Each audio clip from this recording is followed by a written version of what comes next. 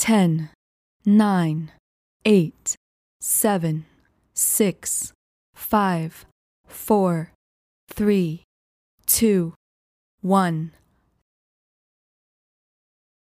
Hello and welcome to our audio commentary. I'm Nick Redman, and I'm sitting here with Malcolm McDowell, whose portrayal of Alex Delage in A Clockwork Orange might be the seminal depiction of delinquency in movie history.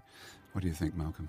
I don't think in those terms, Nick. And if I'm offered the part, if I'm lucky enough to be offered the part, I play it to the best of my ability. Of course, we're talking a different era. We're talking the early 70s. Just finished the 60s, which I suppose if you're going to, put tags on things, the 60s, I ended up in 1968 doing a film, my first film, called If, directed by Lindsay Anderson, playing a rebel. And it's from that performance that Stanley Kubrick saw me in that film and cast me as Alex. And I asked him why he cast me. And he said, well, when I was reading the book, I couldn't get your face out of my mind reading that character. Very lucky for me. So I didn't really have to audition. I didn't audition at all, of course. And he wanted someone who looked a bit like a thug, but who had, this is his words, great intelligence. And lucky for me, I fit the bill. I believe that Stanley actually said that if you hadn't existed, he wouldn't have made the film because he could not think of anyone else that could have played the part. And as we see here in the Korova Milk Bar, with those wonderful sculptures, which were designed by Liz Moore, who was a young woman in her 20s, and I believe she had actually designed the Star Child for 2001. That's a bit of information which I didn't know. This was the only set that was actually built. We didn't use any studio at all. This was a sort of disused factory in Elstree, and they just built this set in it. And rather, is this Liz Moore herself as the model, you think? I believe that Stanley had asked her to be the model, but she declined, and they settled on another model who you're looking at. In Dublin's fair city, where the girls are so pretty, I first set my eyes on sweet mommy. Here's Paul Farrell. Paul Farrell, wonderful performance. I want to go back to that opening shot, which I think is very, very important. It's a brilliant piece of Stanley Kubrick, actually, because he's on a track with a zoom lens, and he starts very close. And I remember him coming up to me when he'd seen the dailies of that shot, quite excited. And he said, Malcolm, do you realize that you toasted the camera or the audience? And I said, that's right. He went, oh, I didn't notice. Why did you do that? And I said, well, Stanley, I just wanted to let the audience know they were in for one hell of a ride. And he said, oh, I like that. Anyway, Paul Farrell was a wonderful drunk, and he was a very sweet guy, and he wasn't actually the first choice. The first choice was an actor, an old actor, Billy something or other. I can't remember now, but Stanley was brilliant at, if things weren't working, quickly changing them and using the best of what he had. And we actually shot. This scene was going to be, in fact, we shot it already. It was a scene shot in Aylesbury, in a big square in a town called Aylesbury in the north of London, with these huge, giant plastic toys, like huge ducks 30 foot high, and they were very surreal. And it was the guy coming home from the library, and, Alex attacks him, gets these priceless books, works of art, and, of course, rips them up, throws them into the air, saying, and I'll never forget the line, there's a mackerel of a cornflake for you, which I always thought was a great line. And it was a surreal and beautiful scene, but unfortunately the actor, he couldn't make it for the retribution side, so we changed quickly to Paul Farrell and made it a drunk.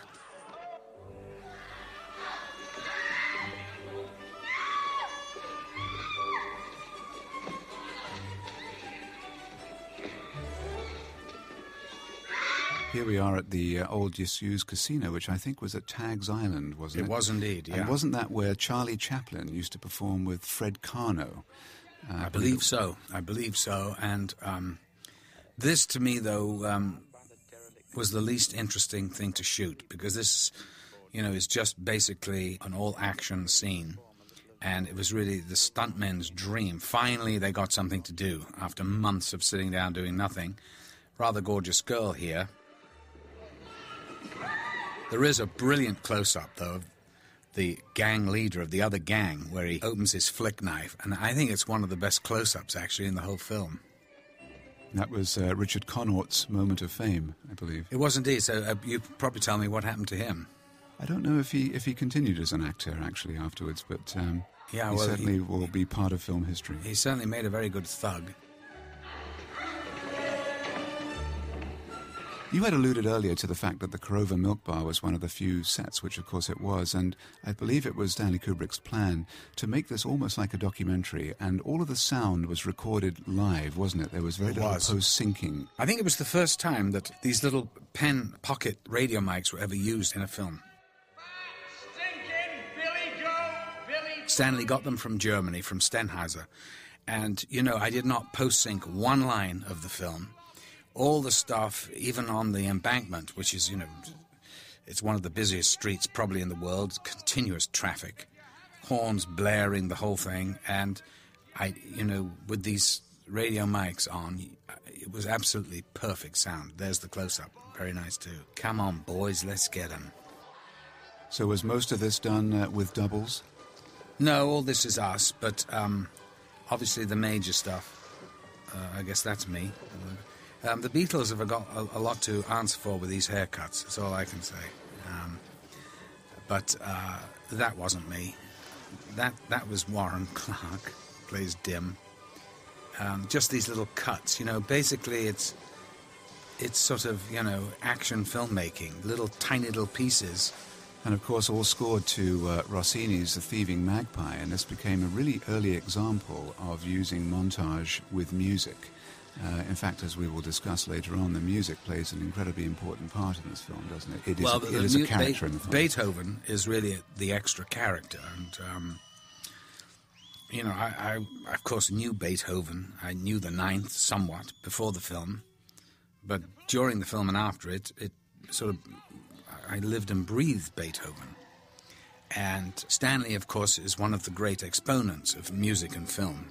In fact, there was a story that I saw him with his earphones on in his study, and I walked in and he put his finger up to his mouth. Shh, I said, "Oh, I'm sorry." I thought, my God, he's listening to the next installment of Von Karajan's Beethoven's Ninth for me to listen to. I was kind of excited. And after like 20 minutes, he took the earphones off and he went, "Gee, Malk, another near miss at Heathrow Airport." I went, oh, really? He'd been listening to the traffic controllers. That was our Stan.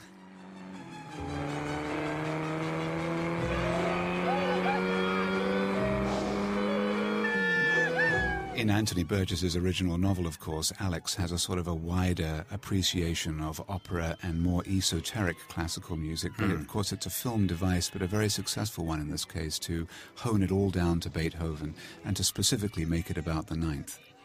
I think so, because the Ninth is the sort of trademark of the Third Reich, if you like. Even though he's not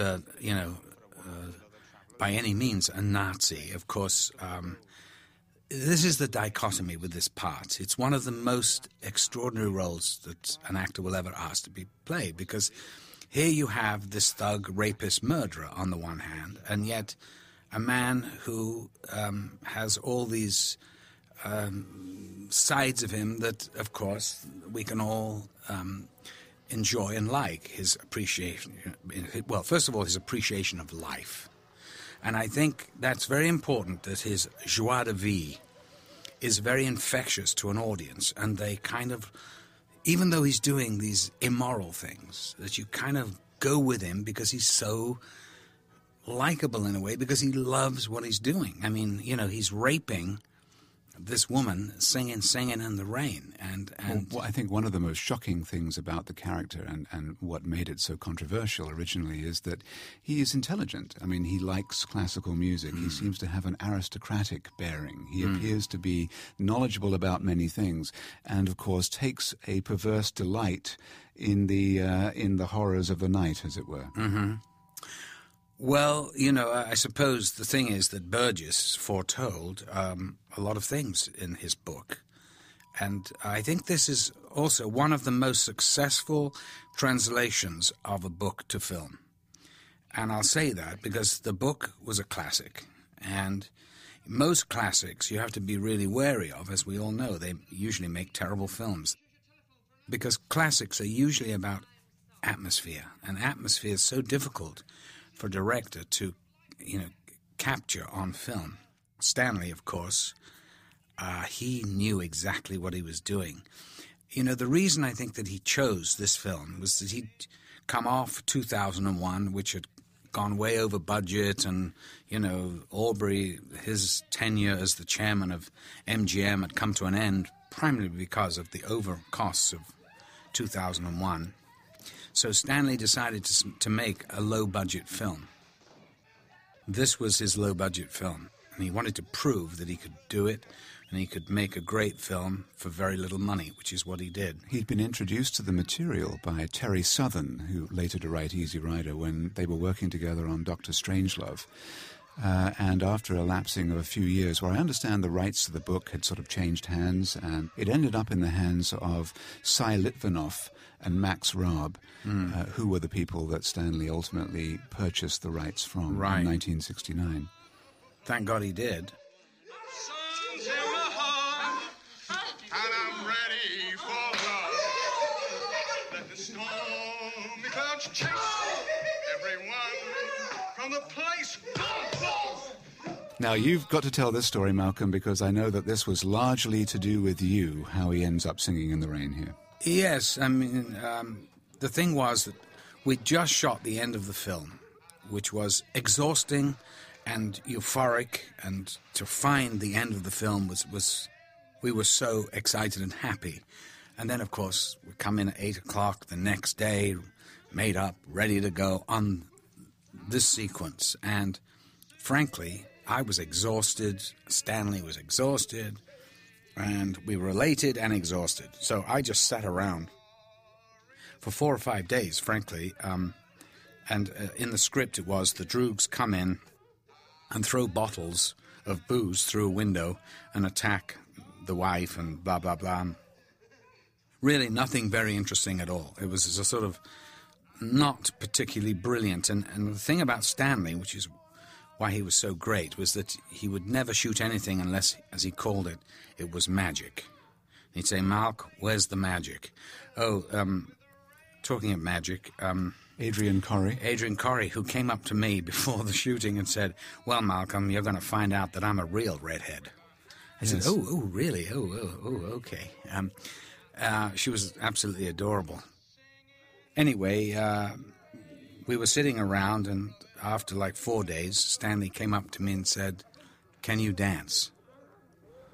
And I said, "Can I dance? Stanley, I'm singing in the rain." Boom. And started to improvise, slapping, kicking, and all in time to Singing in the Rain. He literally, he was laughing so hard, and he said, "Malcolm, come with me." We got into his car, drove back to the house, which was about half an hour away from this location. He got in, called New York, and bought the rights to Singing in the Rain. We went back for a whole week, or 10 days it took to shoot that sequence. But it really is key in the film, because it shows a real satirical side. It's very funny, of course, very black, scary, of course, but thrilling at the same time. Yes, and what happens in the book, of course, there is that when they show up at the house of the author, he is a man named Burgess, and he's writing a novel called A Clockwork Orange. That's right. And Alex derisively reads excerpts of the book to the Droogs before they assault the wife. Yeah. Did you not have a meeting with Gene Kelly sometime after making the film? No, I never actually met him, because when I was introduced to him, he just, at a party in Hollywood years later, 3 or 4 years later, he looked at me and quickly turned away and walked off. I think he was disgusted. But as I tried to I went, but it was an homage, I mean, I had no thoughts about ever, decrying what he did, of course. I was euphoric at the time. Euphoria, to me, as given to us by Hollywood in Singing in the Rain, was Gene Kelly stomping on that street in that water and the rain coming down, the umbrella, him dancing. That is euphoria. That was as happiest as a human has ever been. And that's, of course, exactly why the scene works as wonderfully well as it exactly. does. And I'm sorry that Mr. Kelly was not able to...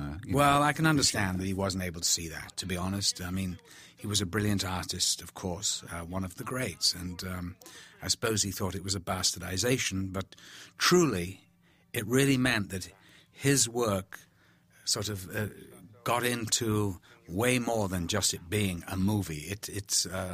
And it survived into the future, and exactly. has survived into the future. Exactly, and, absolutely. That was a great friend of mine, Gay Brown, in the middle there. And I asked her to come in and do this as a favor. She did.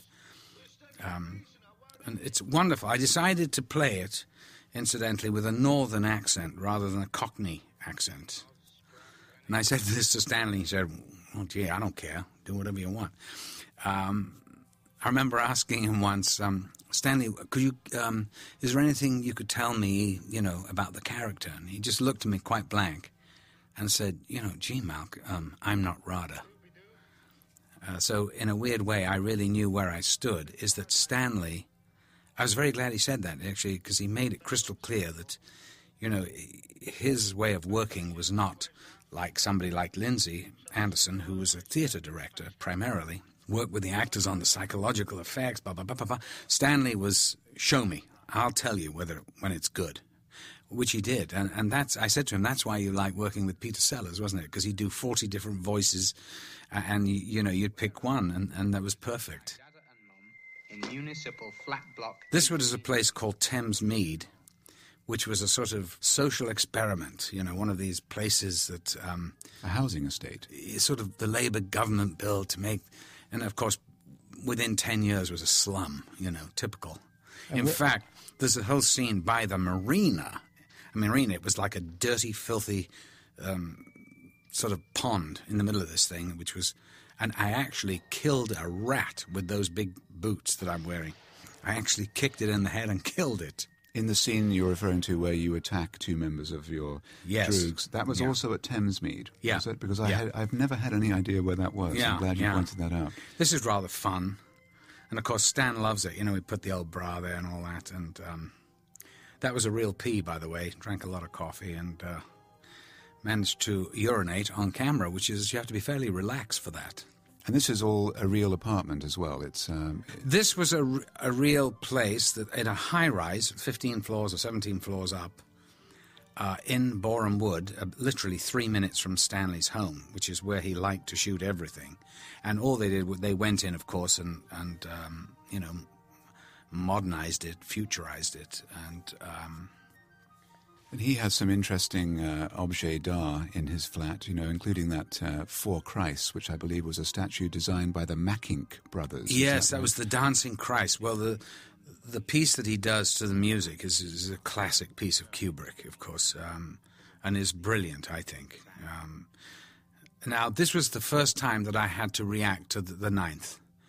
And so, I said to Stanley, have you got big speakers? Because I don't know what I'm going to do, Stan. I've got to really get into it and really, find a look. And, I was terrified about going over the top.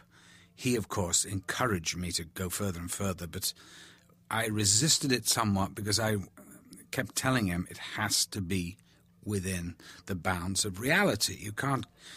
start chewing furniture. You've got to really keep it, a hold of it. Here's the great Dancing Christ. Tell us a bit about Basil, the snake. You didn't like snakes, did you? Not particularly. I don't think anybody does, do they? Now, look, people think I'm masturbating. Yeah, it's bullshit. I'm taking off my boots. But I'm finding this look. This is the first time that really this look, and the eyes start to go further in the head, and it's a sort of the ninth, and the chorus coming up and all that. Gravity, all nonsense now. As I slew shit, I knew such lovely pictures. Did he let you improvise quite a bit? I mean, you were able to determine...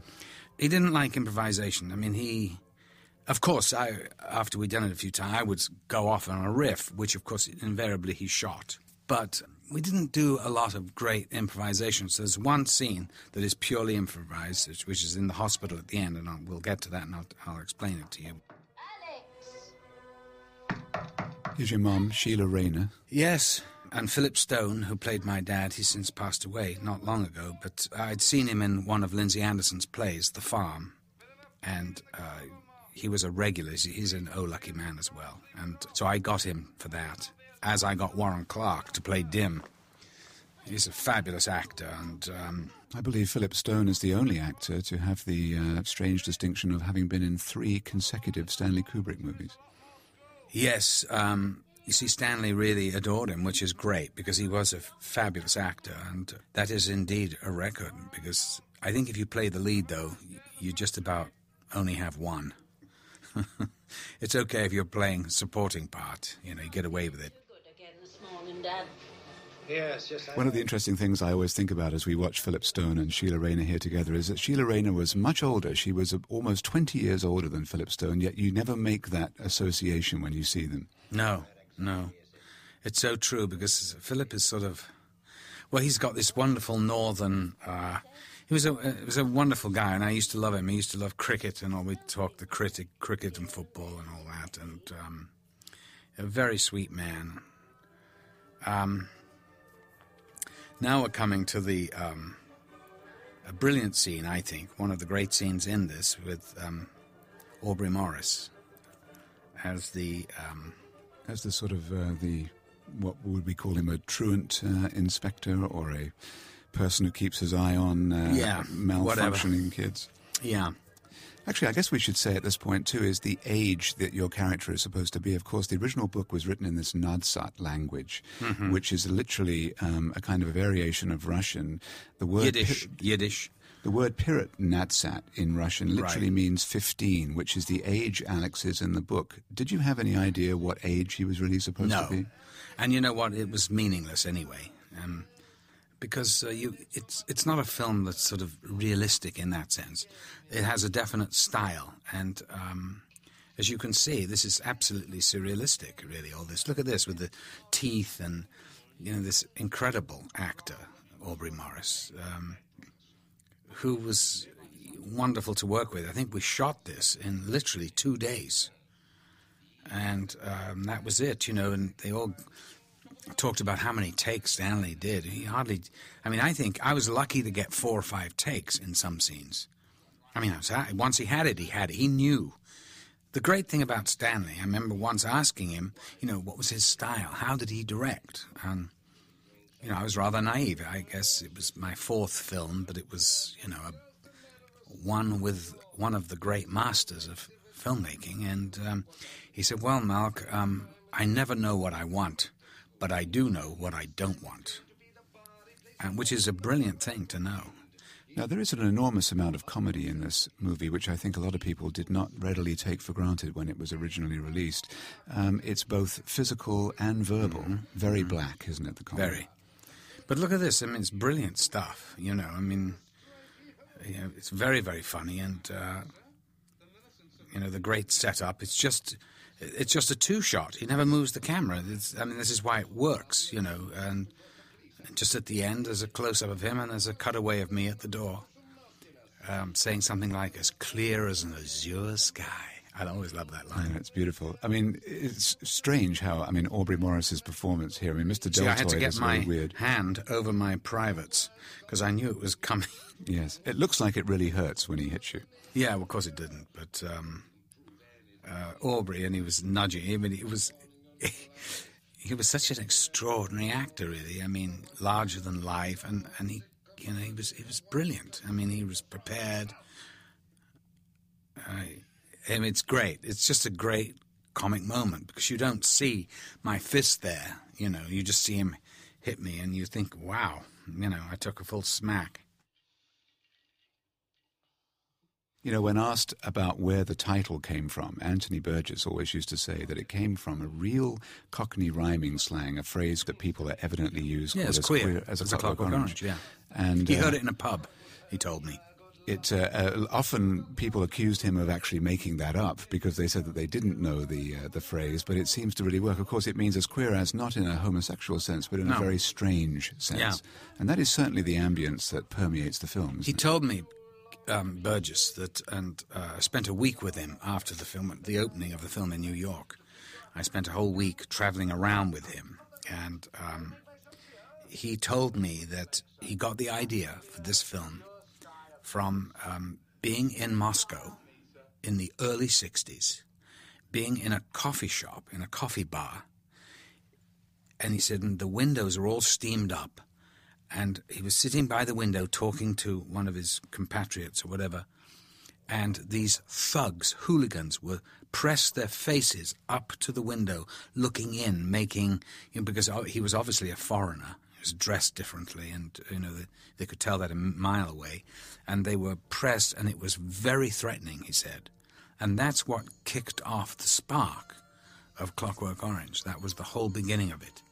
And I think that's why, you know, he used the Nadsat, based on Russian and Yiddish.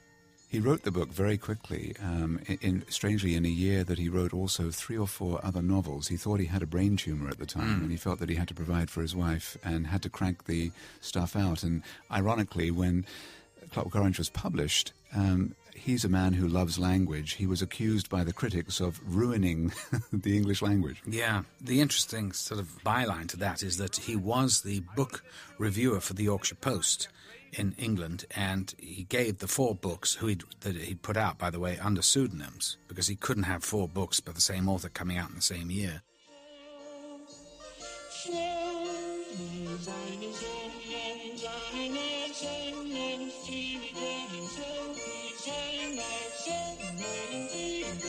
This was kind of fun. This was done in a thing called the Drugstore on the King's Road in Chelsea.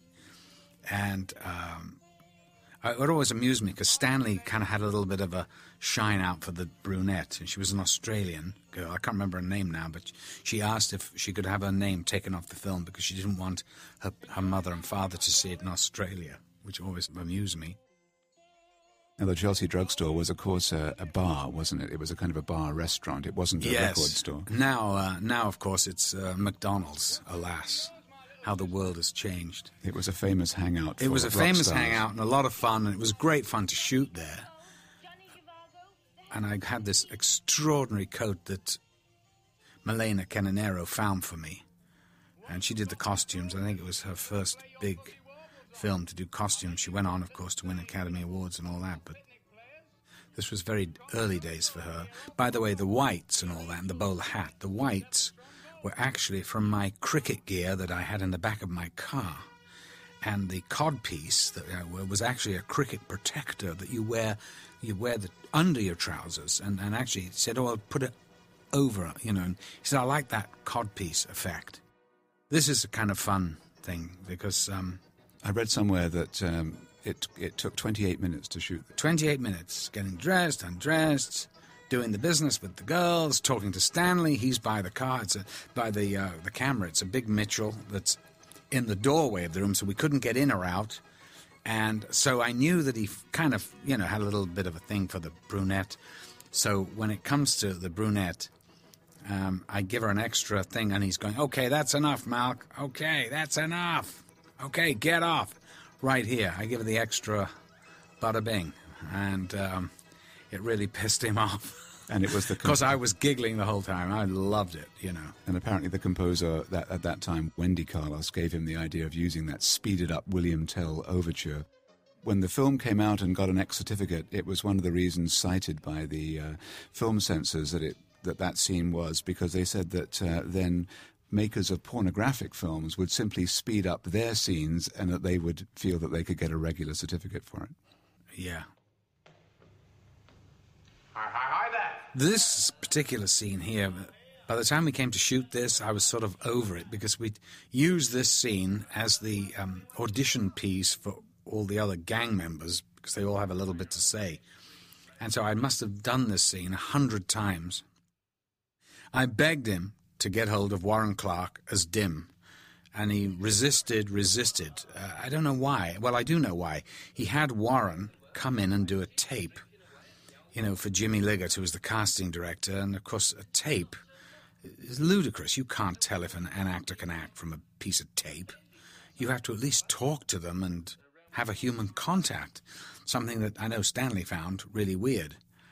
And so that after about 4 months of this, of trying to find Dim, I'm in his office and suddenly the intercom went and it was Margaret, his secretary, who said, "Oh, Warren Clark's here, Stanley."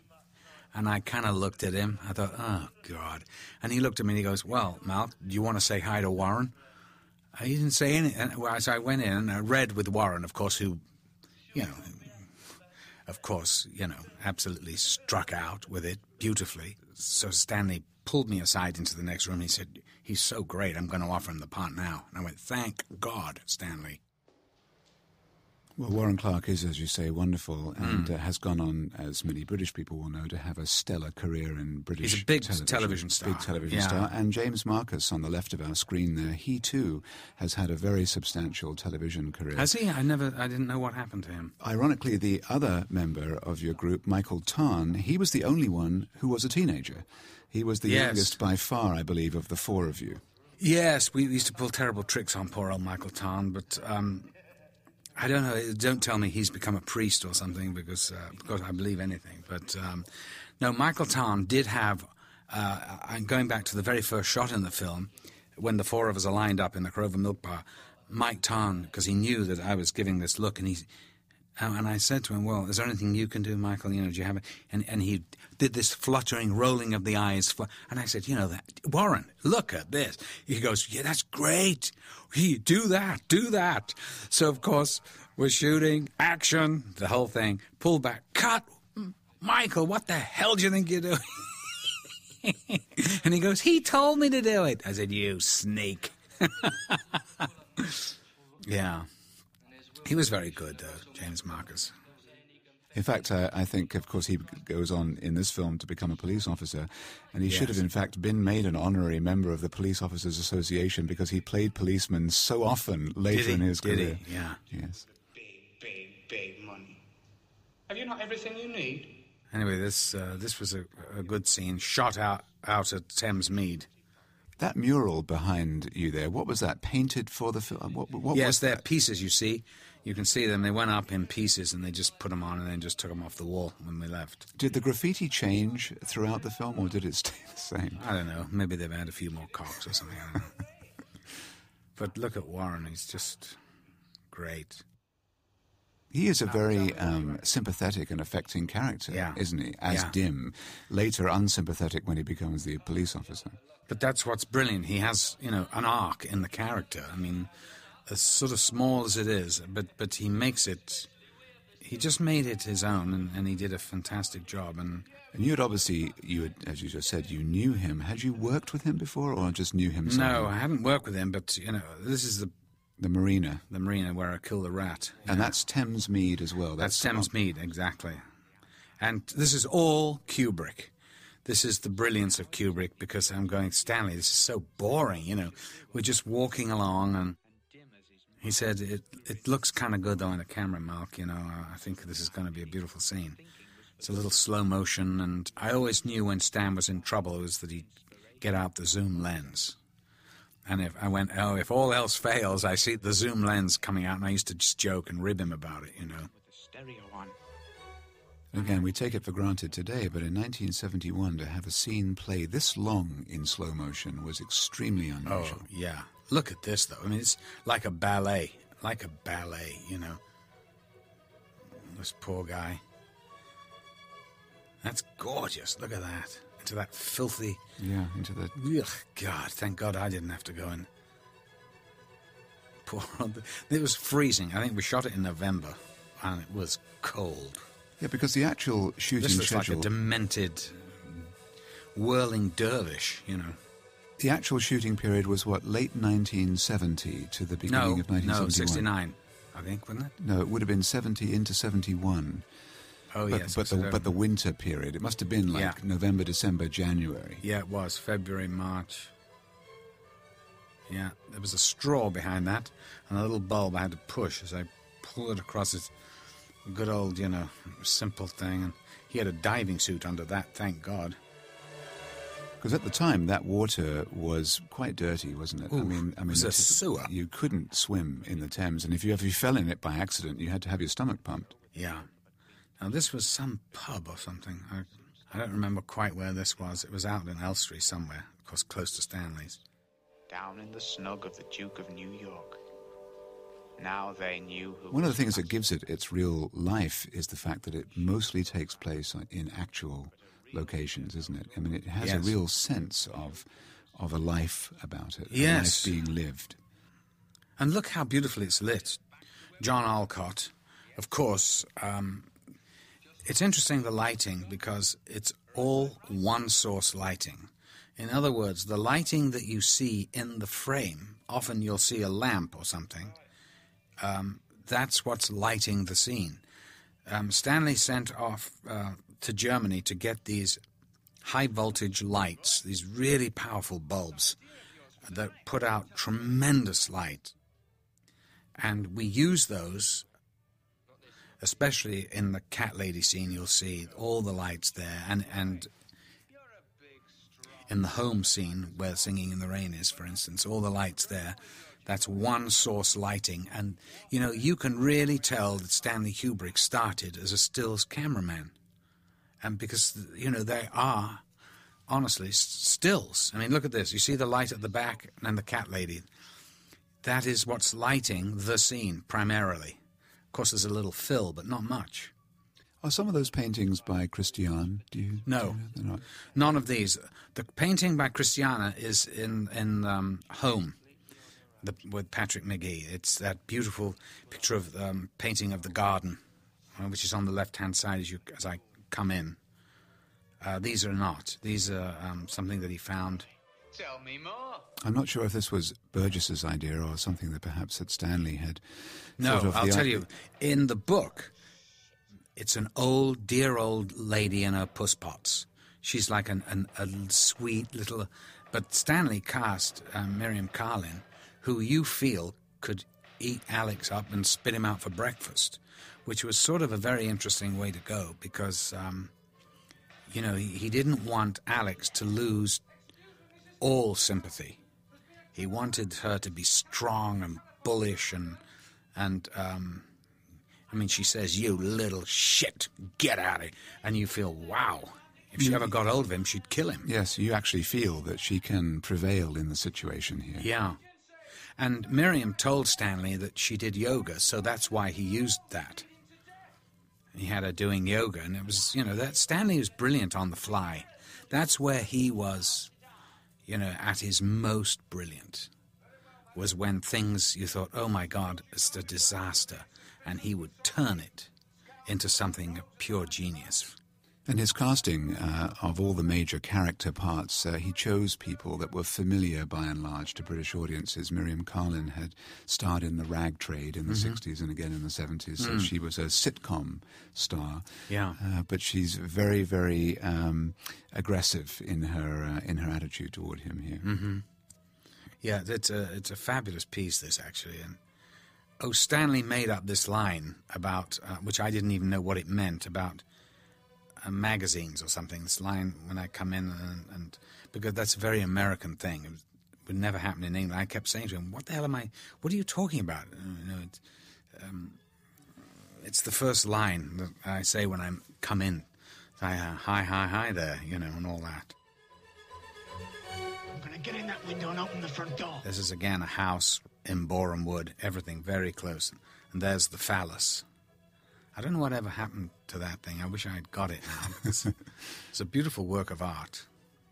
But one of the recurring themes artistically here is that people have, as it were, erotic art in their homes, as if perhaps in the future erotic art would become as popular as regular art. Yeah.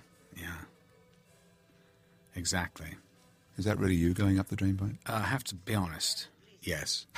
No, it's not. No. No. I think it was Roy Scannell was my stunt double. He was wonderful. But look at this picture, the lens, the light. Extraordinary. Those lights on the right, on the desk, that's all that's lighting the scene. And they're the high-powered bulbs I was talking about. And they're all the pusspots wandering around, pissing all over the place. God, it stank in that place. That was shot at a real health farm in Hertfordshire. There is also a very wide use of handheld cameras in this film, and I believe that didn't Stanley operate some of that himself sometimes? He did, along with usually quite badly, I have to say. I used to say, Stan, could you please not get so much sky in? I said, I've never seen anything so bad in all my life. He'd go, what are you talking about? I never, ever heard him once raise his voice, by the way. He had a very gentle delivery, and he never raised his voice. Even when he was really pissed, he used to just be totally silent. You could see, oh my God, you know. With regard to his methodology, I mean, for someone who was so focused on detail as he was, did you get the sense that he was enjoying himself when he was making the film? Oh, he had great fun making this. We had so much fun shooting this bit, and the next piece where I'm attacking her with the dildo, he was holding the camera. It was his camera, you know, he was operating, because you could only have two of us in the room. And look at this shot, brilliant. Look at the framing of that. Isn't that delightful? And then it rocks. And I think I did some kind of weird, double take on it. It had a very strange motion. Look at this. Very funny.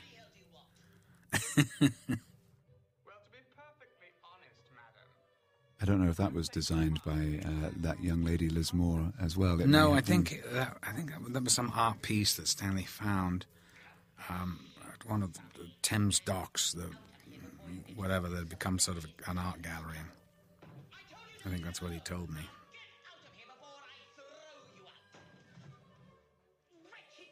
She picks up, of course, the bust of Beethoven, which I thought was quite a nice touch. Yes. He's literally going to be fighting against his idol here. Yeah. But look, you think, oh God, if she hits him with that, she's killed him. And this is Stanley operating, actually, now. And behind him, one of the very few guests that we had on the set was Alexander Walker, who was the film critic for the Evening Standard in London. He was there that day. So he had to hide behind Stanley and hold on to his waist and go around with him. It's very interesting that he would be allowed to be in the scene. He was a friend of Stanley's. Yes. Look at this, though. These are wonderful cuts.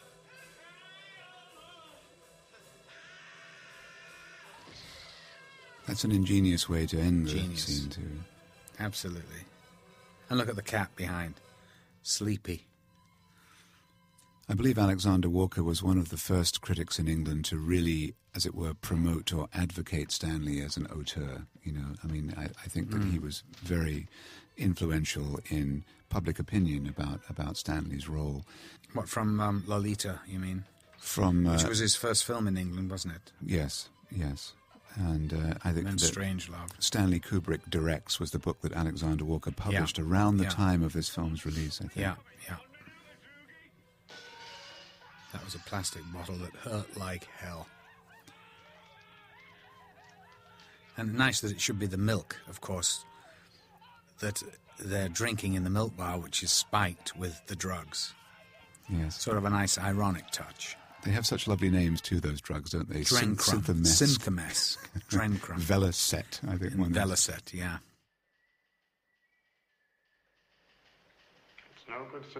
This is a wonderful sequence. All I remember about this sequence, Aubrey Morris spitting at me endlessly. I think we did 12 takes of him spitting.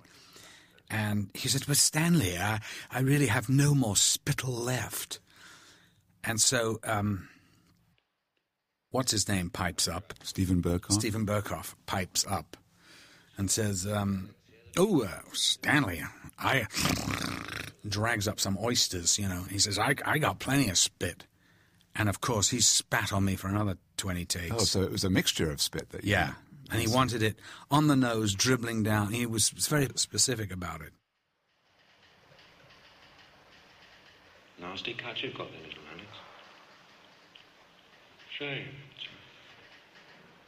Spoils all your beauty. Stephen Burkoff, of course, in the frame here. He was an experimental theaterist, wasn't he? He was a writer, he's a brilliant director. guy. He's brilliant, and he's... I think he's a brilliant actor, too, actually. You can see it here. He gives me as good as I give him. But it's a great touch here, the hand up the crotch trick. And boom. I love all this. And it's very funny, of course. The tea, the cakes. It's so England, just business as usual. Oh, hello, Yes, Stephen Burkoff went on to considerable success in Beverly Hills Cop and Rambo too. He was brilliant heavy. Yeah, he's a very good actor, and he's a brilliant writer also. So I was always rather sad that I didn't work with Stephen again, actually. I suppose there's still time. But anyway, he was very good in this scene. They're all brilliant, though. Perhaps you'd care to come inside? And Aubrey Morris, he's 80 now, and I still see him and get him in any film that I can. And he's a charming, sweet man who lives in Los Angeles, actually. Oh, it's nice to know that he's still He going. is still around. Violence makes violence. He resisted his lawful arresters. This is the end of the line for me. The end of the John line. Carney on the left also appeared as a heavy in a number of Did he? British Yeah. productions. Yeah. It's fun seeing these actors. Wonderful, wonderful. Yeah, and they were all so good. And it takes us back to an earlier era where the smaller parts were chosen with great care in a way that one thinks that perhaps that care doesn't exist so much these days. Don't you? I always think they are, but I don't know. I mean, of course, there were a great acting pool, basically from the stage in England, but still the same. I mean, you had started on the stage, hadn't you? Yes, oh yes, we all start on stage in England. You have to be a stage actor, otherwise you're not an actor. And I went basically from stage to television to film. And actually I was very happy to have done television, to have learned how to really act in front of a camera. Not that there's really anything any different, but you do learn the different pace and different techniques, of course. Here's this great spit. That is a good spit, I have to say. So, Stephen Burkoff, thank you for that lovely spittle. And it gave me a nice chance to do a little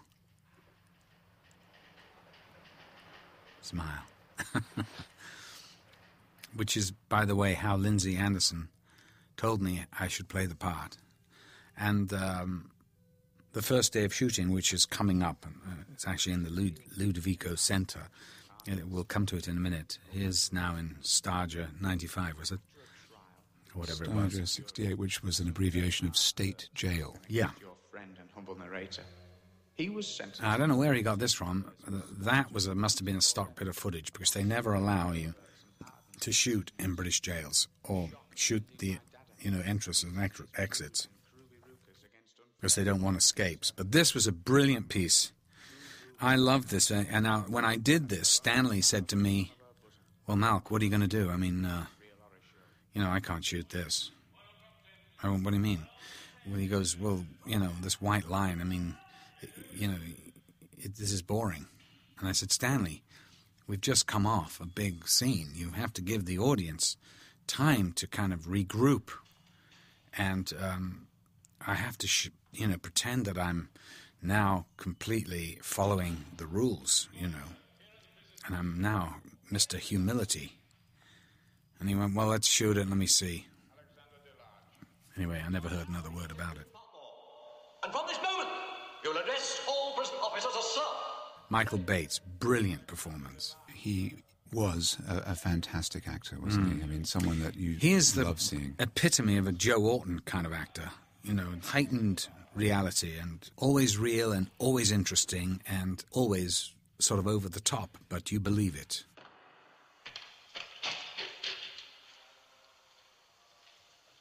You are now 655-321, and it is your duty to memorize that number.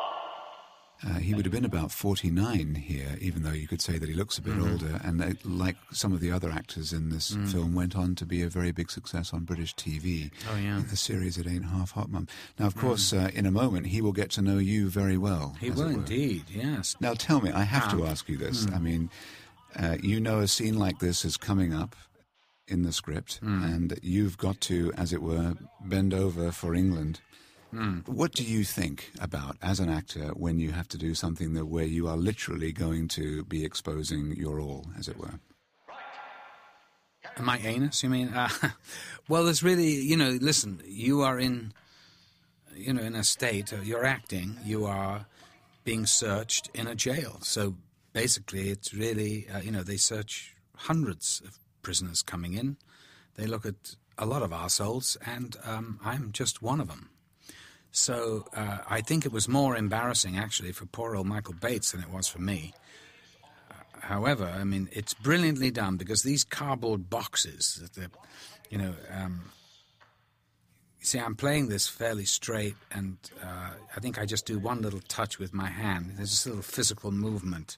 It's very important, the physical movements, just there. I know where is it? I think the last thing goes down, I just touch it, which shows a sort of defiance, but in a very subtle, gentle, I'm trying to get that penny out of my pocket. There it is. Little smile. Well, it's tragic. It's tragic, isn't it? The list of pathetic items that you have: 2 ballpoint pens. He says 1 black, 1 red. A half bar of chocolate. That's it. Yeah. It's but it's so all this bureaucracy, which is beautiful, and it's really amazing that these boxes, of course, they hide one's genitals, but get the old signature, of course. I made up the name Delage. It wasn't really, I don't think that's in the book. It isn't in the book, I know, because I made it up. And he goes, well, why Delage? And I went, Alex the Large. It was a sort of joke, but he was, okay. Well, it seems, of course, a suitably self-aggrandizing name for the character. Yeah, who might be accused of being a bit But you see the narcissistic. lights again, all one source lighting. That's all that's lighting the room, are these bulbs. He's asking me whether I've got any artificial limbs, I believe. Do you wear eyeglasses or contact lenses? No, sir. He is so formal, so matter-of-fact, and it's wonderful too. He has a lovely payoff, doesn't he, when you're doing your stage performance, where a lot of reaction shots on Michael Bates as he sees the woman. Oh, yeah. And Stanley had him in. He wasn't supposed to be in that scene. But Stanley, thank God, put him in there because... his reactions are priceless. Priceless, yeah. No, sir. So, of course, now, all the kit comes off. And you think, oh, yeah, the brilliant little box hiding it. And, of course, then he moves the damn box. Which is brilliant Stanley touch, really. It's a very... I remember at the time people saying that this was, the shot where you bend over, Michael Bates comes down to have a look, that was one of the cited scenes, in the controversy at the time of its release, that this was the kind of thing that people shouldn't be watching. It's just bullshit. I mean, as if this doesn't happen in jail. You do this at customs now. I recommended Godfrey Quigley for this part because I was with him at Stratford, and he was the greatest drinker, gambler I ever worked with, and he was one of the most fun people I ever met.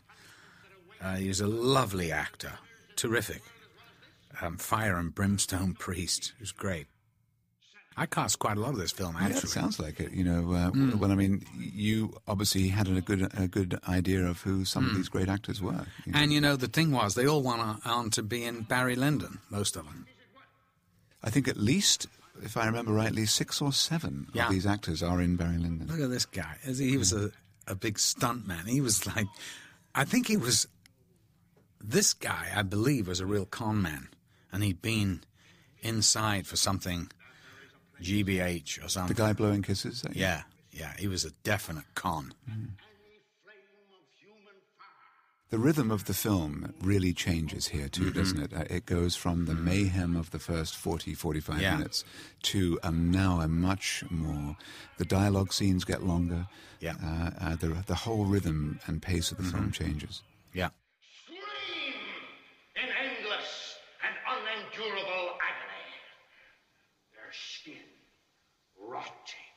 peely.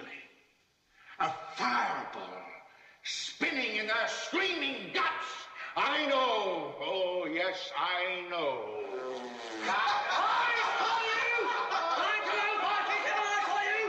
Quiet. All right, you lot, we'll end by singing M258 in the prisoner's hymnal. I meant to have a little reverence, you bastards!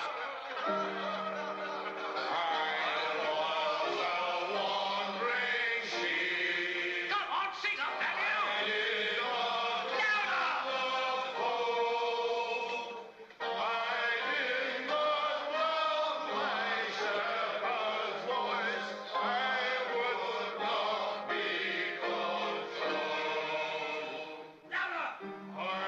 It had not been edifying, indeed not, being in this hellhole and human zoo for 2 years now, being kicked and toll-chopped by brutal warders, and meeting leering criminals and perverts ready to dribble all over a luscious young mouthchip like your storyteller.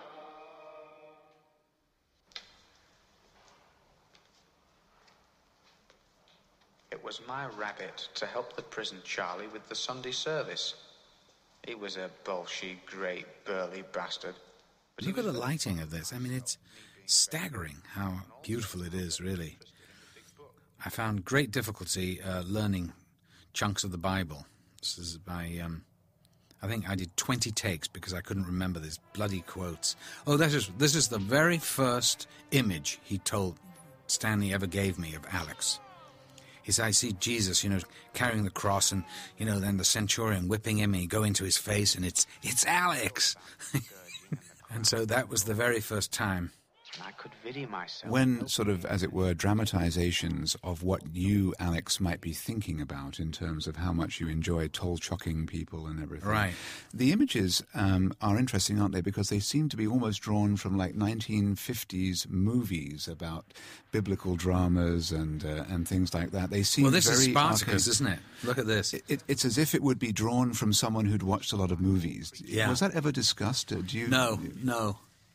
I mean, this was done really on the cheap. It's like a chariot turned over. It's in the middle of a field.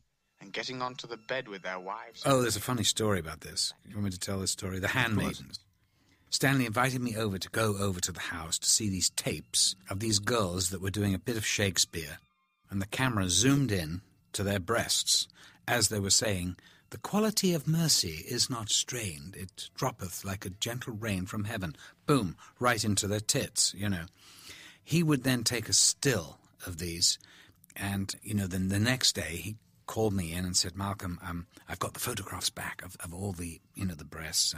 I want you to come and choose, and we'll choose together." And so he had all these black and white stills of breasts, and I'd say, "Ooh, this set looks rather nice." And he'd go, "Well, I'm picking the..." I'd say, yeah, very good choice. And how about that one? He goes, no, my turn. I'll have that one. And so then I say to him, and, who are they? Who are the girls? And he looked at them, he turned it over, and he goes, "Oh, geez." And he goes, "Margaret, can you come in here?" She comes in. He goes, what's the name of the girl? She goes, "Stanley, I don't know. You took the stills." He goes, "Oh, my God, I don't know. I have no idea." So, of course, that went out of the window, For once, he got a little excited, and, of course, he was very into files and being neat and cross-referencing and all the rest of it. And this is the one time it totally let him down, and it made me roar with laughter. When you see the amount of breasts in a movie today that, as we see in this movie, it seems unusual because, as you know, there isn't the casual nudity anymore that we used to sort of take for granted in the early 70s. Could this have been construed as gratuitous or not? I don't think so. Handmaidens, that's his fantasy, is being, he's reading the Bible. You think he's, reading about the suffering of Christ, and what's he thinking? He's thinking of great breasts on handmaidens and them feeding him grapes. I mean, it's a brilliant piece of satirical filmmaking, isn't it? It's just showing you that he's working the system, and it's all nonsense, of course, Thing they're all talking about, Father, about this new treatment that gets you out of prison in no time at all. Make sure you never get back in. This is Alex being all goody-good, and quite revolting it is too, but fun to play. This is the other side of the character. Two waters talk as it might be. Somebody can't help overhearing what they say. Well, of course, he keeps his interest alive, as it were, in his other pursuits, all the while, thinking about reclamation. And he wants to be the person, doesn't he, chosen to be experimented on with the Ludovico technique. Of course, because he wants out. He's a young man who's got a life sentence, and he wants out, and he hears of the rumors about this treatment that can get him out. And, of course, he doesn't realize the consequences. And this is really the heart of the film, and this is what the film is about. The film is about freedom of choice.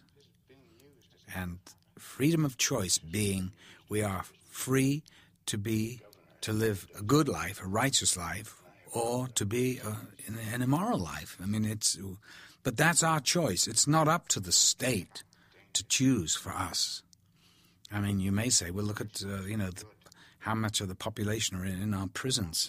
It's staggering. But the point is, you get into a communist system or a fascist system if you take away freedom of people to choose. And this is really what the whole crux of this film's about. It's not about the violence, the drugs, the this, the that, and the other. That's the bottom line. And I think that's what Burgess was trying to say, and he made it brilliant. The brilliance of it is that he uses an immoral character to say this, so that we really, we want to put him away for life, and yet there is a sympathy for him somehow because of what I said earlier. He loves life, and you love to see a kind of a con man, a trickster, in a way, which is what he is. Amen.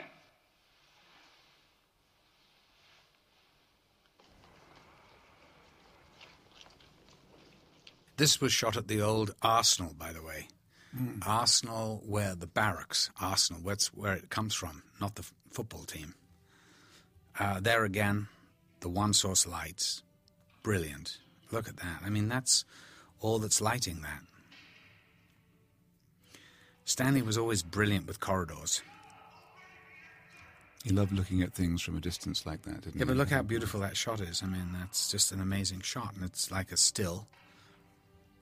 Of course, and here you have the Minister of the Inferior, or the Interior, whichever way you want to put it. Brilliantly played by Anthony Sharp. I think he's a wonderful actor. Just had that right, enough sort of pomposity about him, sort of like a Tory cabinet minister. Yes, which is... Now look at all the stuff on the walls, and, of course, Beethoven. I think there's a Liverpool... no, maybe not. I thought you'd get Liverpool in there somewhere. Yeah, you thought I'd get it in, yeah. A few naked girls, but Che Guevara, no. Beethoven. Big. Which is, of course, one of the things that we assume that Anthony Sharp, in his capacity as the man who will be selecting the person for the Ludovico technique, will think that here's a young lad. That's why Stanley etc. had him pick up the photograph of it, yes. I want you 2 lines! Up against that wall! Facing this way! Go on, move! Hurry up! When we talk about the music for this film, obviously Beethoven resonates very significantly because that's what he wants. But as you know, Stanley had in 2001 kind of, at that time, very unusually used a selection of pre-existing classical pieces to score the film. And here, because he had the Beethoven, he also used the same technique, but asked American composer Wendy Carlos, who had had a huge success a couple of years earlier with Switched on Bach, in creating a kind of a new synthesized electronic world of classical music. Well, that was an incredible stroke of luck or genius asking Wendy Carlos, because it just gives it a futuristic sort of tinge to it, and it makes it sort of absolutely quite amazing. And Stanley uses it very sparingly, actually. It's not in the film a lot, but where it is, it really kicks it into high gear. I went to the studio in New York afterwards, and she was very disappointed that he wrote a hell of a lot more music, and which I think he put out on an album later on. But it was extraordinary music that he wrote for him. But I think that actually Stanley, He's very, very clever at using sound and all that, and the music, and he probably just thought that was enough. And it was just strange enough to, and he used it a lot in the Ludovico Center, which is coming up. Yes, and in fact the piece, we'll say when we get there, was Time Steps, which I believe was the piece of music Wendy Carlos had written cold, sent to Stanley as a demonstration, as an example of the kind of musical style that he could use in the film. I didn't know that. How did that go? That's a very hard piece to sing, but it's the piece that is being played when you are being strapped into your lid locks for the first time. Oh, no, that's weird. That's all that sort of... Yes, exactly. But what's great is, of course, the Beethoven, which... Da-da, da-da, da-da, da-da, The choral movement of the ninth is fantastic. But the way she just alters it, Carlos alters it. And to flash back to the Korova Milk Bar, the piece of music used there, which will recur a number of times in the film, is the funeral for Queen Mary by Henry Purcell. That's right. Which is given such a weird treatment. Yeah, brilliant. That has become the... He made me learn the whole damn thing. I just remember, Freude schöne guter Funken, Tochter aus Elysium. Oh, it's good that you can remember that after all these years. Oh, yeah. But the music, I think, in total, cumulatively, is one of the finest scores of the day. And I think it was so influential in what was to come musically in film. I agree. And Warner's records were very excited because I think it was the biggest selling records of its day, which is pretty remarkable. I think it would be fair to say at this point that Warner's, at the time, was a very progressive studio. Making the best movies. They were making the best movies, unquestionably. I made 3 of my very best movies with them, which was Clockwork Orange first, then Oh Lucky Man, which I think they just went on trust because of the director and myself, Lindsay Anderson, who'd done If. And then I made a Nick Meyer film a little later on called Time After Time, which I'm very proud of. I think it's a wonderful film. I think those 3 films are very different and wonderful in their own right, but probably this is the crown jewel. This was a period where Warners were incredibly artist-friendly, and they allowed progressive movies like this to be made that other people would have balked at. Earlier attempts to make a Clockwork Orange, for example, had foundered because the material was very sensitive. I think the thing was, John Calley knew that Stanley Kubrick, of course, was a genius, and that the best way to treat Stanley Kubrick was to leave him alone, just to give him the money and say, here's your delivery date, and don't put too much profanity or nudity or whatever the clauses were in the contract. But Stanley, was a great showman. He knew and had a very good nose for knowing what was popular, and there are many instances here where he went the softer route, and I used to say to him, why, in the Ludovico thing, why do you have all these sort of dive-bombing Stukas? I mean, that's not scary. And he goes, Malcolm, you don't want to scare the audience too much, you've got to be careful what you show and what you don't show. Good morning, sir. I'm Chief Officer Barnes. I got 655321 on a transfer from Parkmore to the Ludovico Centre, sir. Good morning. Yes, we've been expecting you. I'm Dr. Alcott. Dr. Alcott. Very good, sir. Are you prepared to accept the prisoner, sir? Yes, of course. Then I wondered if you'd mind signing these transfer documents, sir. There, sir.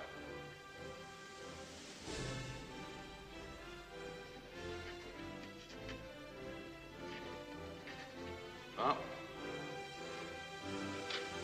And there, sir.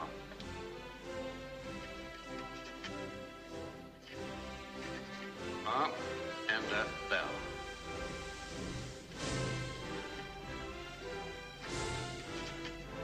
Thank you, sir.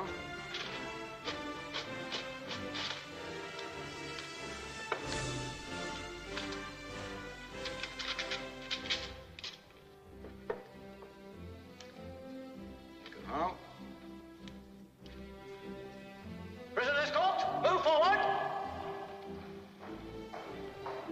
Halt! Excuse me, sir.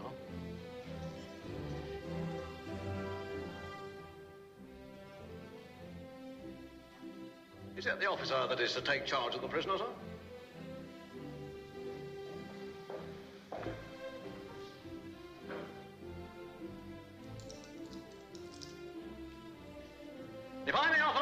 twice, Doc. You'll have to watch this one. A right brutal bastard he has been, and will be again, in spite of all his sucking up to the prison chaplain and reading the Bible. Oh, I think we can manage things. Charlie, will you show the young man to his room now? Right, sir. Come this way, please.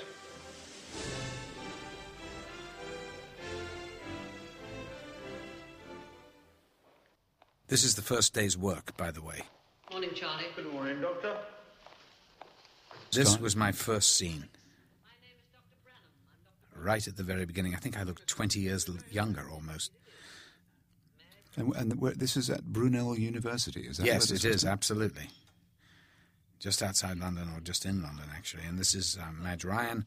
Now, in a few minutes, you'll meet Dr. Brodsky and we'll begin your treatment. So, Stanley's idea was that she was actually really going to give me a shot on camera.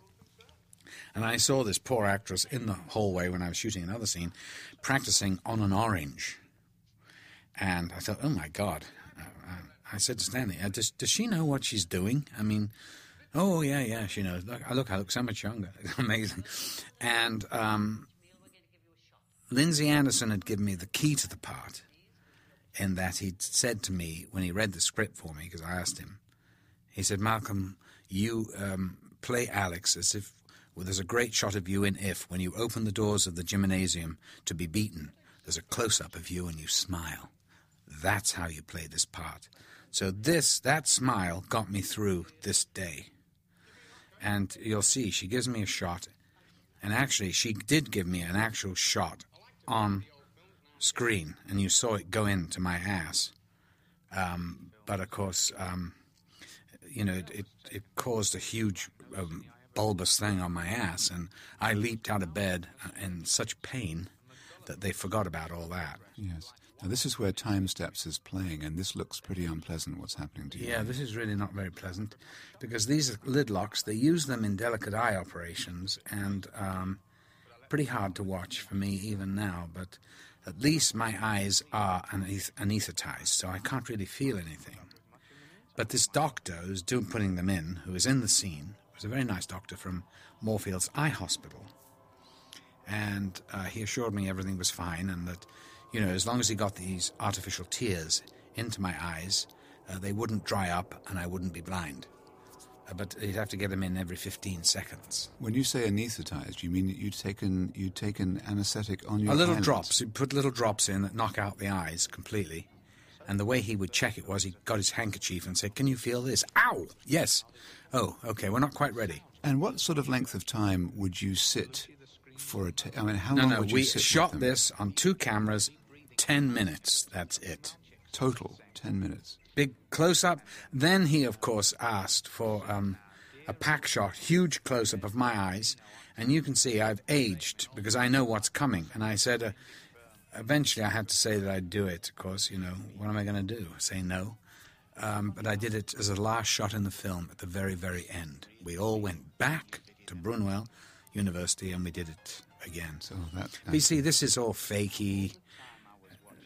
I know it's sort of tame stuff, really, and very fakey. It has a definite. But now, of course, he's beginning to feel sick and concentrating on the next film. Quite extraordinary and ludicrous sort of rapes.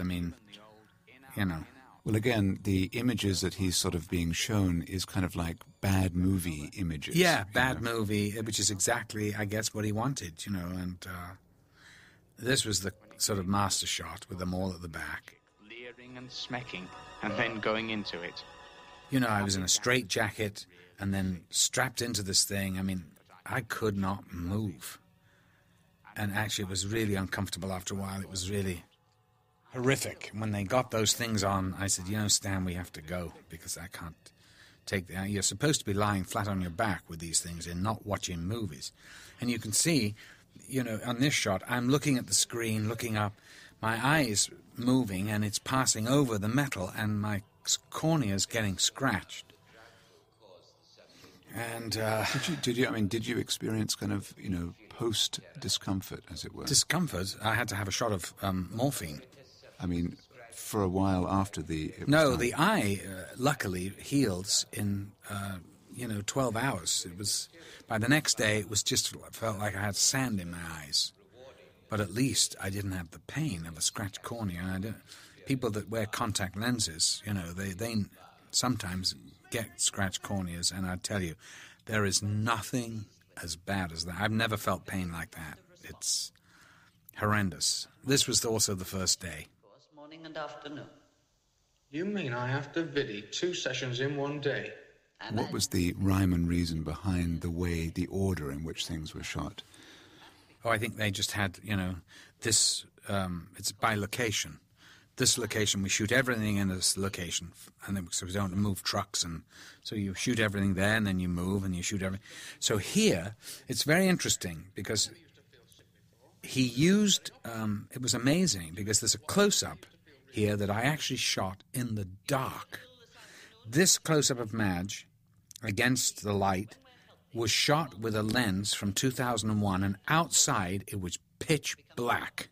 Now look at that. You couldn't believe it. It was such an amazing lens.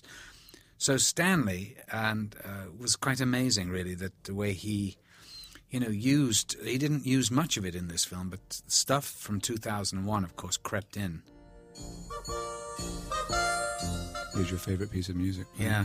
Brilliant piece of music. Given the Wendy Carlos treatment at this point. Yeah, it's absolute genius. And this is where you're going to realize that, unfortunately, the soundtrack of the film is also going to be corrupted for you like the visuals. But which is such a great idea, isn't it? It's such a brilliant twist of fate. And a punishment that's sort of, in some way, bigger than the crime. That's what it makes you feel as an audience member, that somehow you're being too punished. But you've killed somebody. I mean, you're a murderer. Let's face it. Yeah, really, we had to go through... Stanley used to invite me up. He said, I've got these films that we're going to see about concentration camps that I'm going to use. We had to sit through hours of the most punishing stuff that I don't think anyone had ever seen.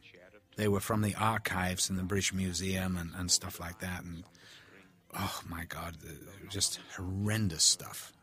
I said, I'd say to Stanley, I don't think I want to come out to your house to see any more movies, Stanley. You're making me sick. That's what music it was that, cracked and boomed.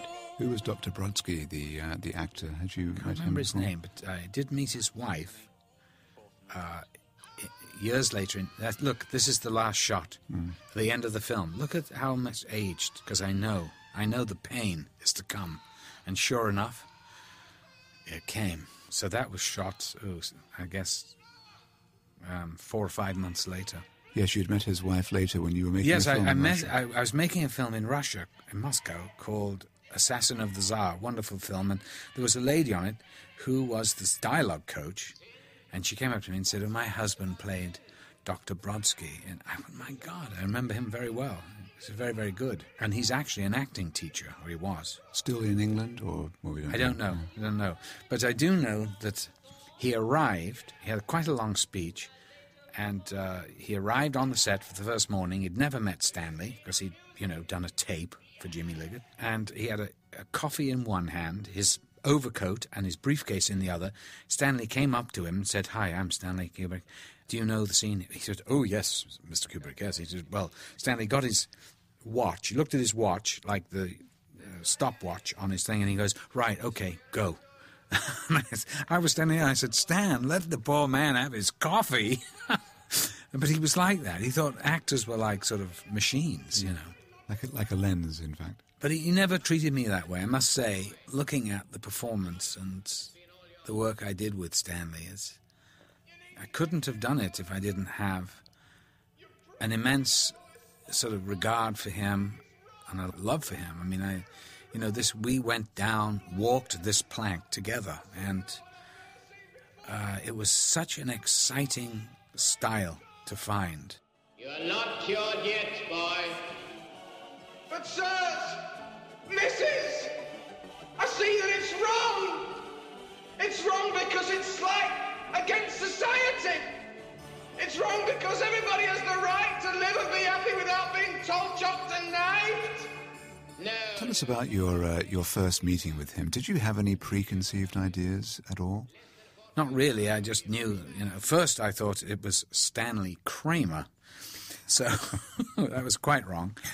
But I called my friend Lindsay Anderson, who said, "Oh, good God, Malcolm, he's one of the great directors." I mean, and then he took me to see 2001, which I thought was incredible. Of course, it was an incredible film, and of its day, it's one of the great masterpieces. And I went to see him. He was a very short man with a beard, thinning hair. He was, I think, about 47, 48 when I met him, and incredible intelligence, dark eyes, very intelligent eyes, and no apparent sense of humor. But I could really get him going. I could really get Stan going, but it would have to be so black. But when he went, he usually went big.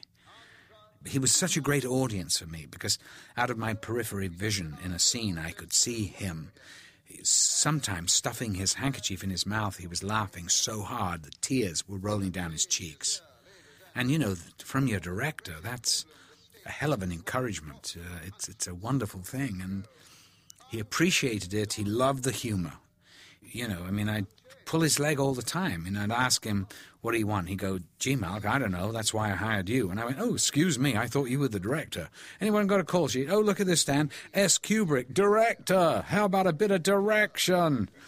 You know, I mean, tease him all the time. And but that was a good thing, I think, because everybody treated him like he was a god. I mean, I couldn't do that because I had to work with him. I had to work with him on the same level, because you can't do your best work if you're feeling you're working with someone who's infinitely more intelligent, brighter, more brilliant than you are, because otherwise you're going to be intimidated.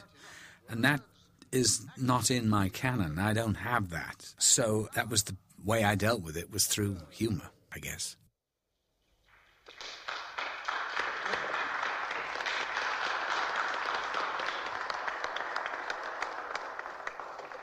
Our necks are out a long way on this, Minister. I have complete faith in Brodsky. If the polls are right, we have nothing to lose.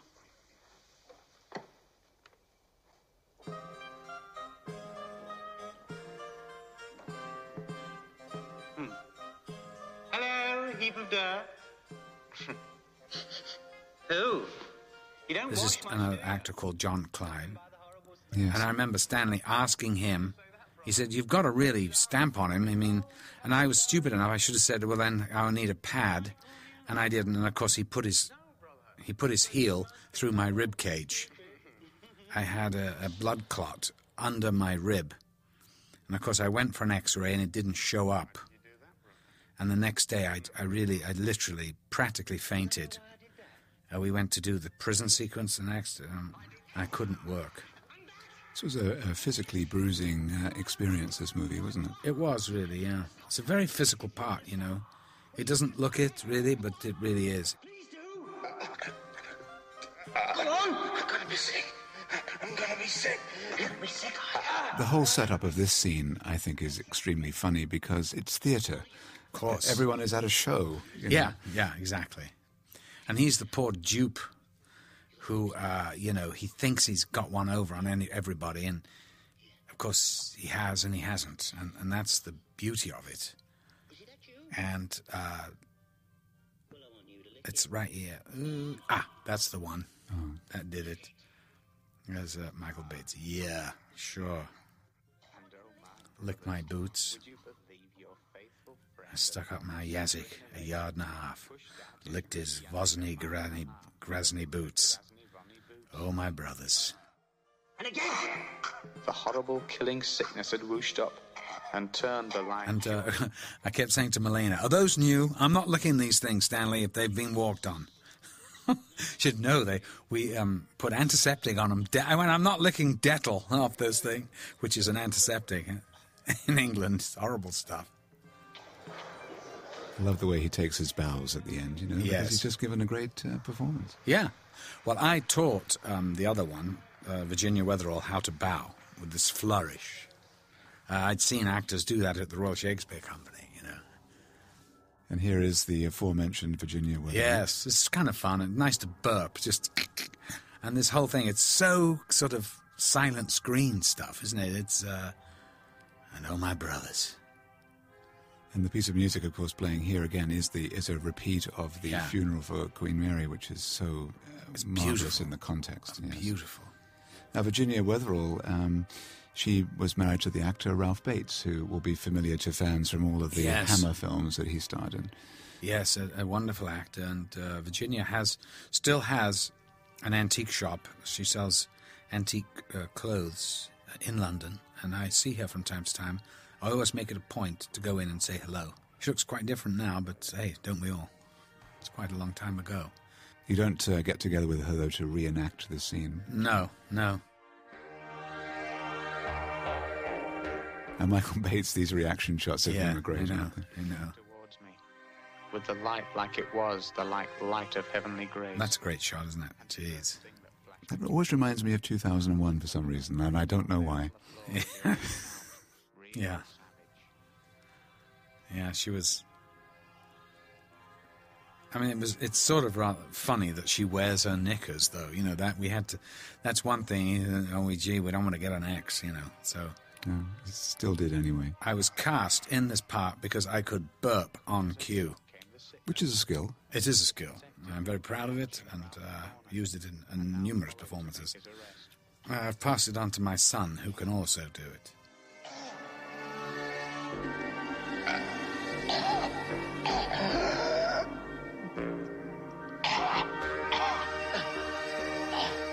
When the film was released and it did get an X, it was of course given an X in England because that was our rating system at the time. In America, it got an X despite only for the first immediate release. Then Stanley, I think, trimmed 20 seconds out of I can't remember what of.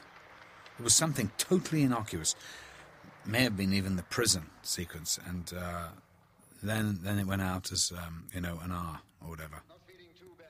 And by that time, of course, it had been already nominated for several Academy Awards, and he was able to... Didn't win one, I don't think. Didn't win one, but he was able to showman-like reissue the film in its new R-rated version, which was really no different, as you just said, to the other 20 version. seconds, I mean, nothing. He wouldn't even know it. And it became, Look at the lighting again. here. Look at that. How brilliant is that? That's a still photograph. I mean, you can see every shot is a still, really. It's amazing. Stanley used his knowledge of photography from a young age, a 16-year-old, even younger. 16 was when he had that very famous photograph about the war, declaration of war, on a news vendor's thing. Of self-abasement. Its insincerity was clearly to be seen. He ceases to be a wrongdoer. He ceases also to be a creature capable of moral choice. Padre, these are... Just recently, a rather lovely collection of photographs that he took, I believe it was for Look magazine. That's what it was for, it's a beautiful book, and it's fabulous. And you see a lot of these setups. I can see it. It's so Stanley. Well, he had a very singular style, didn't he? He did, and I think if you see the first 45 minutes of Full Metal Jacket is almost shot to shot Clockwork Orange. I see so many setups and from Clockwork. I think it's like the old joke where they say that great artists always tell the same story over and over again. I think what Stanley did was he told a different story in a similar fashion over and over again, and that's what you lock on to as an admirer of his work, that style, which is so mesmerizing. He's got incredible style. He wasn't so much interested in the human condition as, the human emotion, but it was more satirical.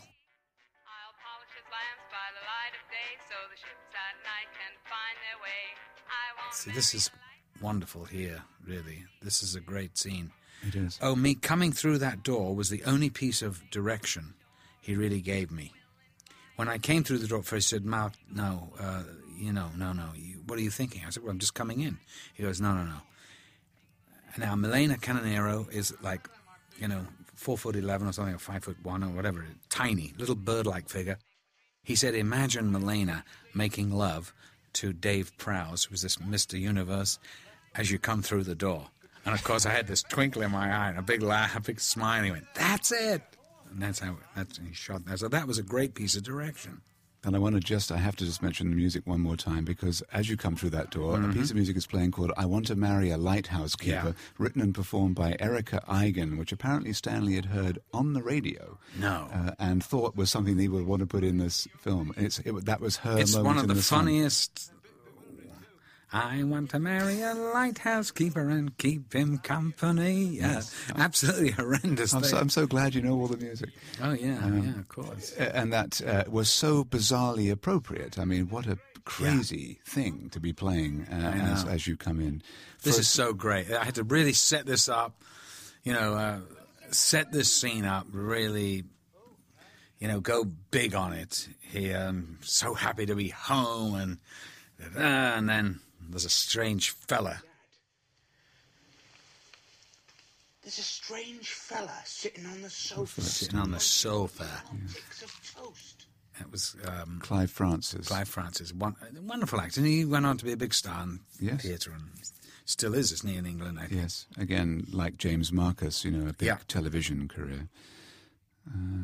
And he's so mean to you here. And this is the scene, the pivotal scene, where the audience, despite themselves, can't help the fact that you really begin to feel sorry for Alex now. And this is where I broke down and blubbed.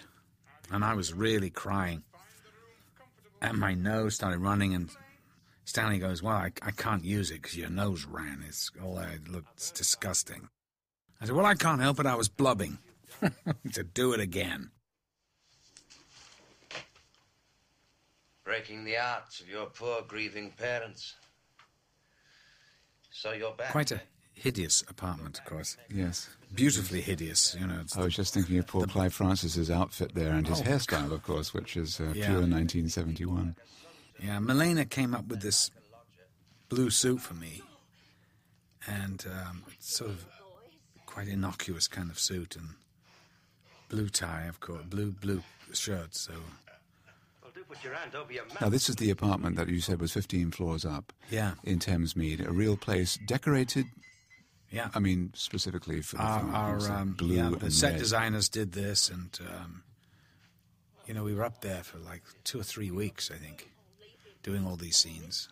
I love Sheila Rayner. She was in her 60s then. Oh, God. She was wearing her red go-go boots, and, And Philip Stone must have been in his 40s, I guess.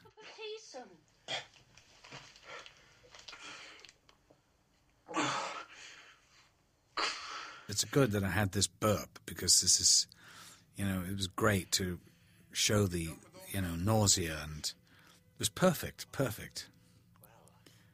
And Stanley, of course, every time I do it would laugh his head off, he thought it was so uncouth that it was funny. Wallpaper's like light bulbs or something. I know, it's totally hideous. For the victims. What about Basil? Oh, this is Hearts and Flowers time. I remember as a teenager seeing this film when it was first released, thinking, how come they didn't know he was coming home, Yeah. Why wouldn't they get his room ready for him? He met with like an accident. But it's the heartlessness of family, isn't it? It's times have changed, son. We have a lodger now, Joe the lodger. And Philip Stone, he has a northern accent. Wonderful. He has a very pronounced northern accent. Yeah, I know. I've suffered. And oh, how I've suffered. I'm sort of laughing inside.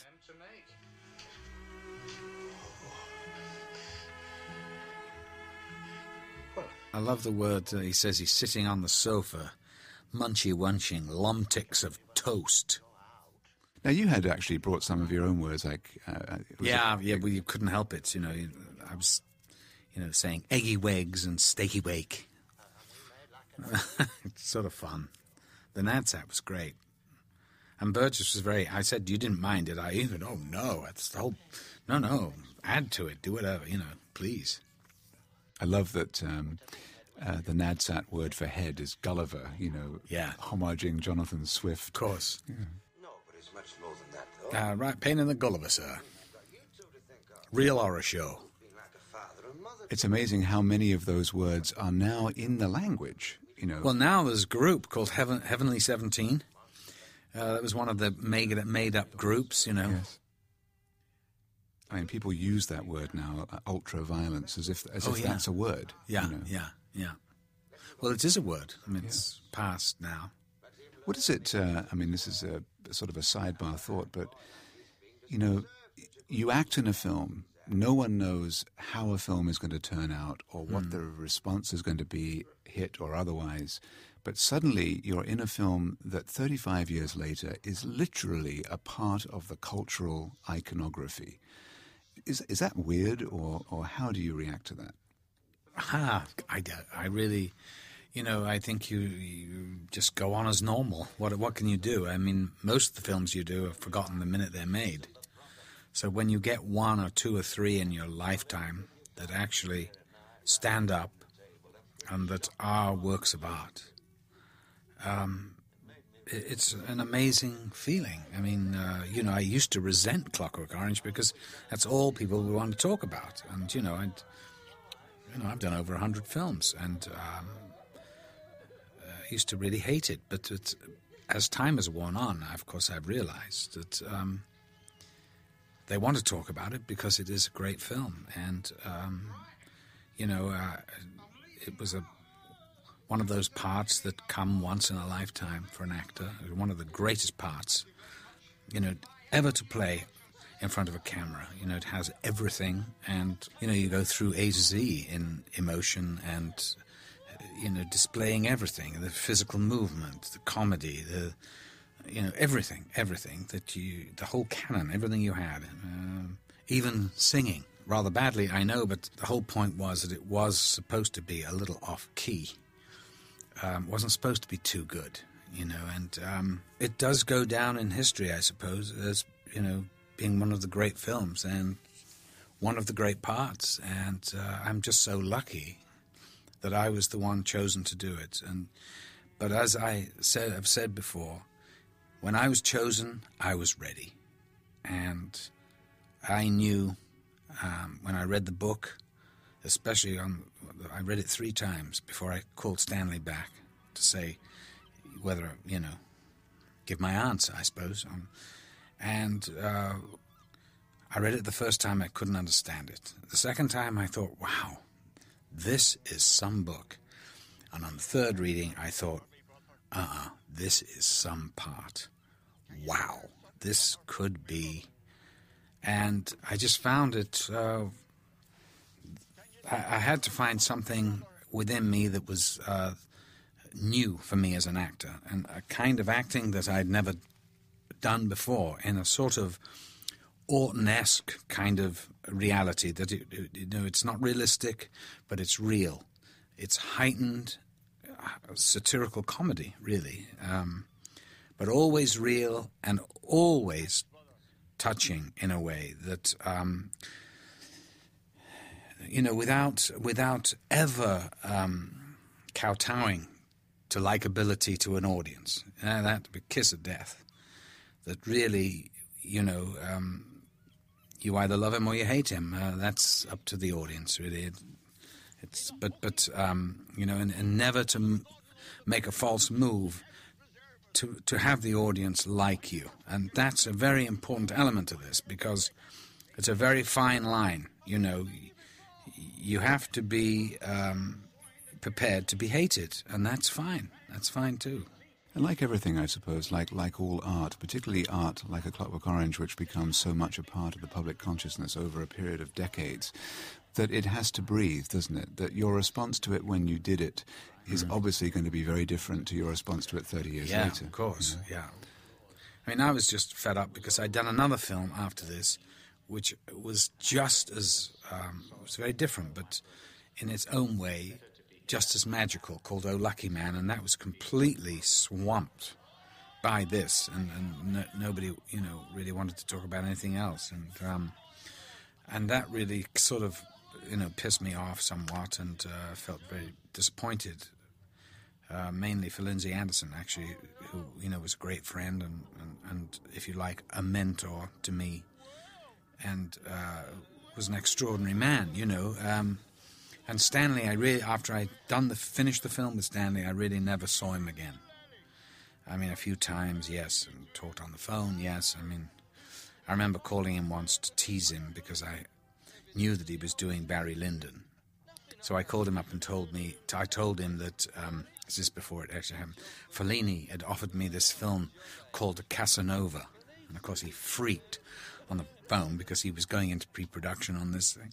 And it was very close to Barry Lyndon. So he said, gee, Malk, would you mind just, if I send a driver, would you let me just read the script? I'll have it back to you within 2 hours. And I went, absolutely not, Stanley. Would you like me to give Clockwork Orange to some other, competing director? I wouldn't do it.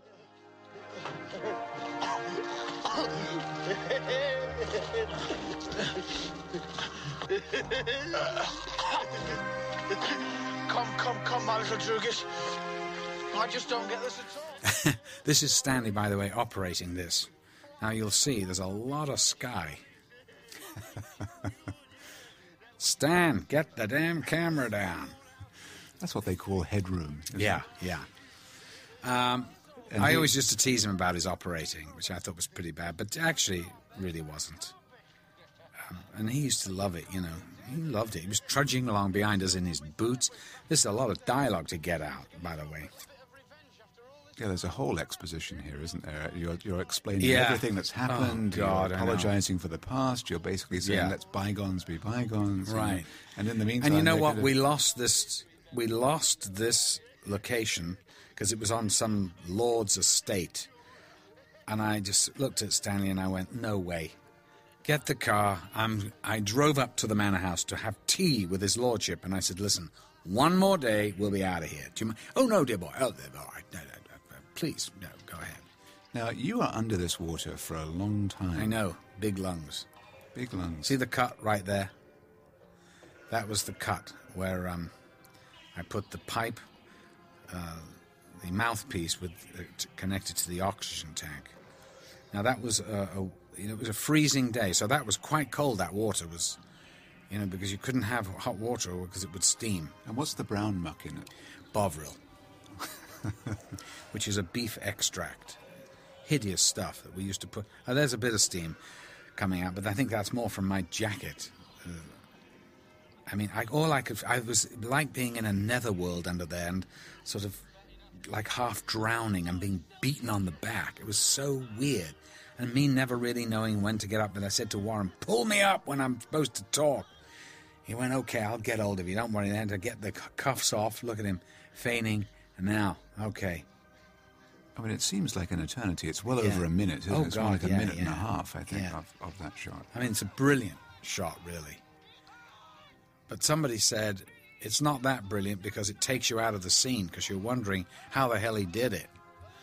But that's brilliant drama, isn't it? That's what Brecht was all about. Well, you worry for Alex. Again, you worry for him. And, of course, now, after Eyes Wide Shut... it's very interesting to me that the entire second half of Clockwork Orange is, like Eyes Wide Shut, the character experiencing the same things, meeting the same people, but in reverse, going the opposite way. He goes one way in the first half, and then back the same way in the opposite direction. And so here he is, home again. And it was home I came to, my brothers.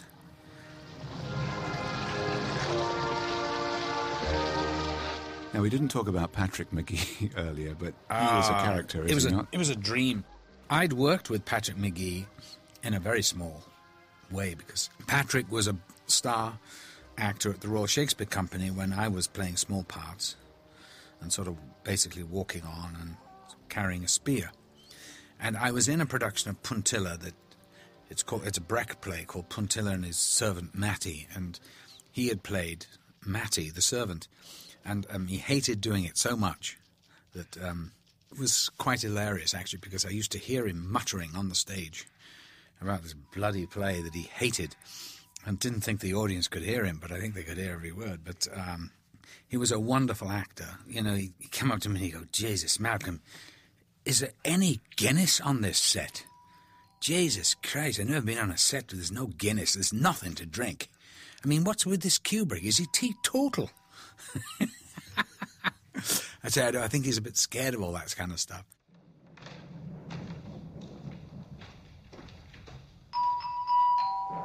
This guy Dave Prowse became, of course, Darth Vader in Star Wars. And he was Mr. Universe, you know. And the poor guy, you know, he had to carry me, and then he had to carry the guy in the wheelchair. And, of course, you know, he had a terrible shoulder strain. We couldn't work for 2 days because Dave, you know, I mean, but Stanley had him standing there while he lit for days on end, you know. The poor guy. I mean, he really got a workout. Yes, Dave Prowse, who could not have imagined that just a few years in his future, you know, his life would change. Yeah. But the thing is, nobody knows what he looks like. No. Or sounds like, actually, because doesn't he have a light Somerset accent? Yes, he does. He's West Country. You can hear it here. Helpless like a babe in arms. He's West Country, that's right. That's very interesting. I always wonder, too, that his name Julian, whether he might be named after Julian Senior, who was Stanley's close friend. Yeah, no, I don't think so. They were close on this, but not, I don't think, as close as they were to become.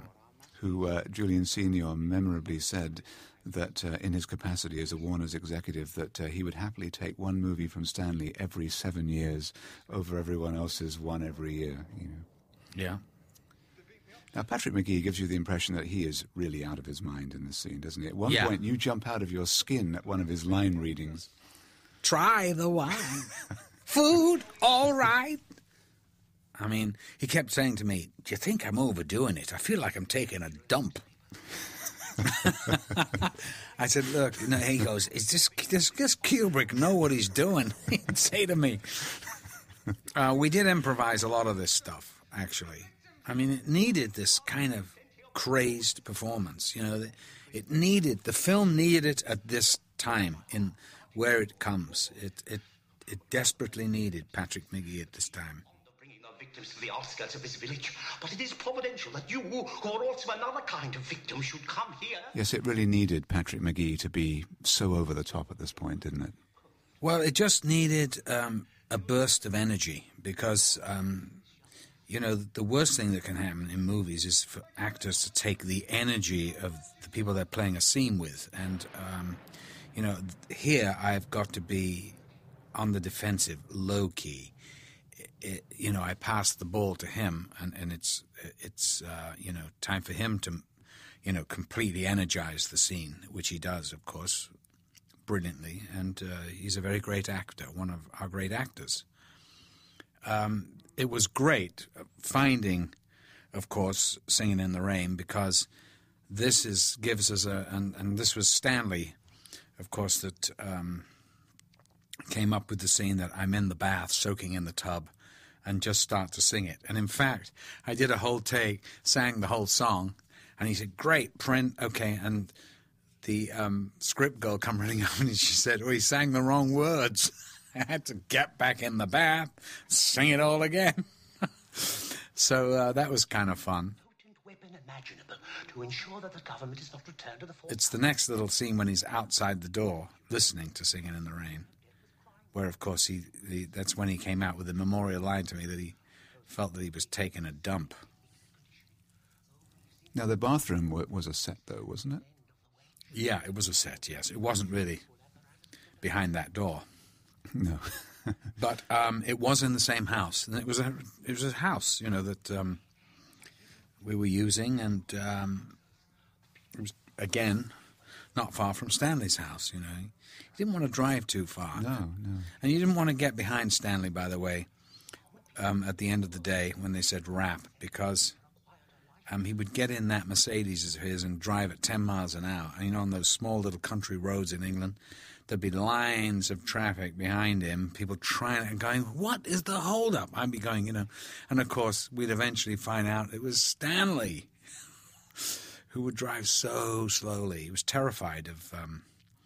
I had a little sports car, had an MGC. And his daughter Vivian was crammed in the back. And the one time I gave him a ride, and, of course, I gunned it. And he was yelping with fear. I loved it, of course, and Vivian was egging me on in the back, saying, go on, show Dad, you know. Now, I think you as an actor, Malcolm, have to comment on Patrick McGee's reaction shot here, and I always wonder how long did he hold that face? Well, that's what I'm saying. This is the dump. This is taking a dump. That face he holds it so long. I know. Stanley was just, egging him on. Go, more. I mean, he's sort of doing the same sort of reaction, although way more, and I'm doing to the Beethoven. It's kind of mirroring the same. Now, this is pure Morecambe and Wise. This is my Eric Morecambe moment. For listeners that don't know who they are, they were a very famous comedy duo in England at the time. And I loved Eric Morecambe. I always found him very fun, his delivery. And this kind of stuff all the way through, this is sort of my homage to him, if you like. Here's poor Dave Prowse carrying not only Patrick McGee, but also a wheelchair. And even if you're Mr. Universe, I'm telling you, the poor guy. Yes. And later, he would train Christopher Reeve to be Superman. Really? Yeah. That was one of the other things that he had accomplished. Of course. He was a very sweet man, a delightful man. Well, I'm glad, in this picture at least, you get to see what he looked like. Yes, I can't think of too many other films. That's Christiana Kubrick's painting behind his head, you see? That's the garden, the vegetable garden at Abbott's Mead. Now, I know that your reaction here, of course, is good acting, but maybe Patrick held that line and the pause so long because you literally look like you're jumping out of your skin when he says it. Yeah, but... Yeah, this is great. I love all this. This is great comedy because, I want to tell him that, of course, I suspect that it's doped and, does he know? Does he not know? Let's keep the suspense going. So, and then suddenly it hits me. Uh-oh. Oh.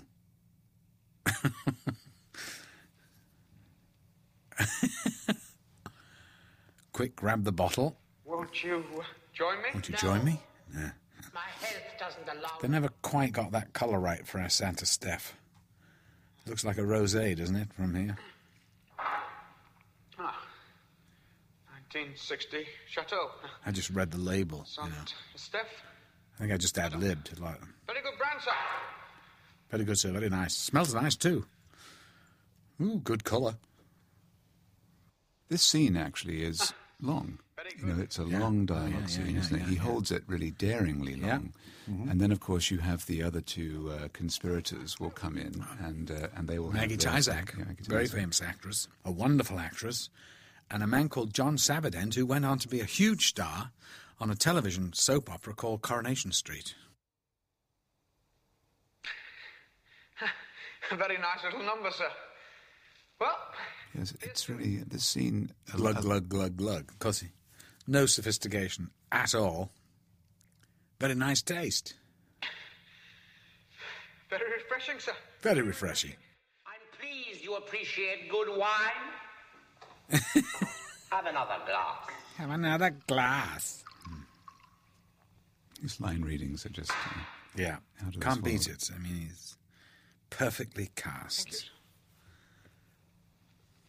The whole feeling of the film, and obviously appropriately you see, so, there's a tent there. Behind Dave Prowse on Christiana's painting, there's a tent. And in that tent, up in the left, just above my head now, that's where the ping pong table was kept, where when we were doing the voiceover at the end of the film, Stanley cut the film, and I think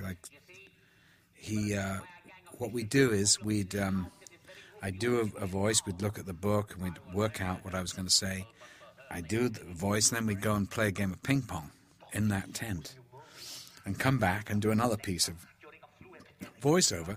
My agent said to me, Malcolm, Stanley never paid you for that 2 weeks of voiceover. I said, really? Oh, I'm going out there. I'll mention it this afternoon. So just as I was leaving, I said, oh, by the way, Stanley, my agent just happened to mention to me that you never paid me for the 2 weeks of voiceover. So he took out a slide rule out of his top pocket. Looked like this. He started working the slide rule, and he said, I'll pay you a week. And I went, a week? No, it's 2 weeks. He goes, yeah, but 1 week was ping pong. But I think Warner's made it up. I think they were embarrassed. And I think they went, oh, don't worry, we'll just send you a check. Didn't Stanley have a bit of a reputation for tight-fistedness? Yeah, yeah, he did. He did. We were just saying earlier that this, appropriately, the whole tenor of the film is British, isn't it? I mean, really, in a sense, the only American thing about the film is the director.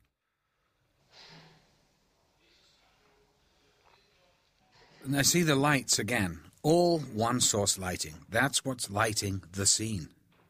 Amazing, these lights. It's very British. It is, yes, I suppose it is. I mean, it's a brilliant combination, isn't it?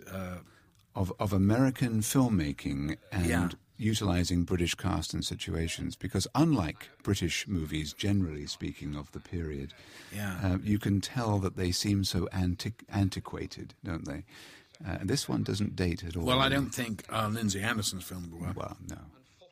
But certainly this has a Hollywood sheen on it, if you like. It's,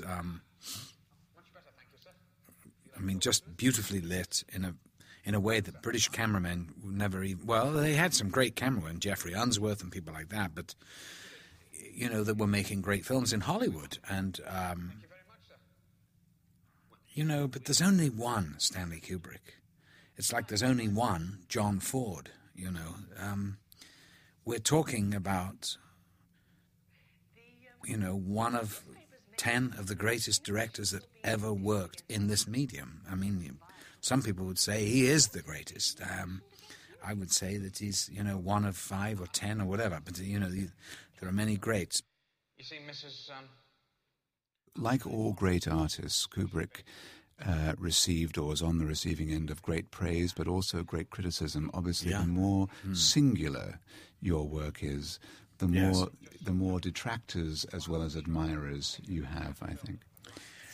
I don't think that anybody really questioned the fact that he was a very great director. I think what you could say, playing the devil's advocate for a moment, is that a lot of his films seem rather detached, and you don't really get to know the people. But not in this film. I think this one, and possibly Lolita, the James Mason character, but I was very lucky that I was able to bring a humanity to this part, and I think that was why he cast me. I think you can draw actually a very accurate comparison between you in this film and James Mason in Lolita, because both are characters that are heavily flawed, let's say, that ultimately become very sympathetic, and also those perhaps maybe the two most blackly comic parts in all of Stanley Kubrick's work. Yes. Outside of perhaps a caricature like George C. Scott or Sterling Hayden in Stop the Yes, Train Club. or, of course, Peter Sellers. I can't see much in the future. And I feel that any second something terrible is going to happen to me. That was my great Eric Morecambe moment. Boom. In the pie. And thank God they did put a little bit of sponge. I wondered about that. Between the spaghetti and the plate. Yes, because otherwise you could have had a broken nose there, I think. Yeah, definitely. Brilliant. Julian, get the card. This is John Savidant that you mentioned earlier. Yes, there you are. Yes, he was in Corrie for years. Yeah.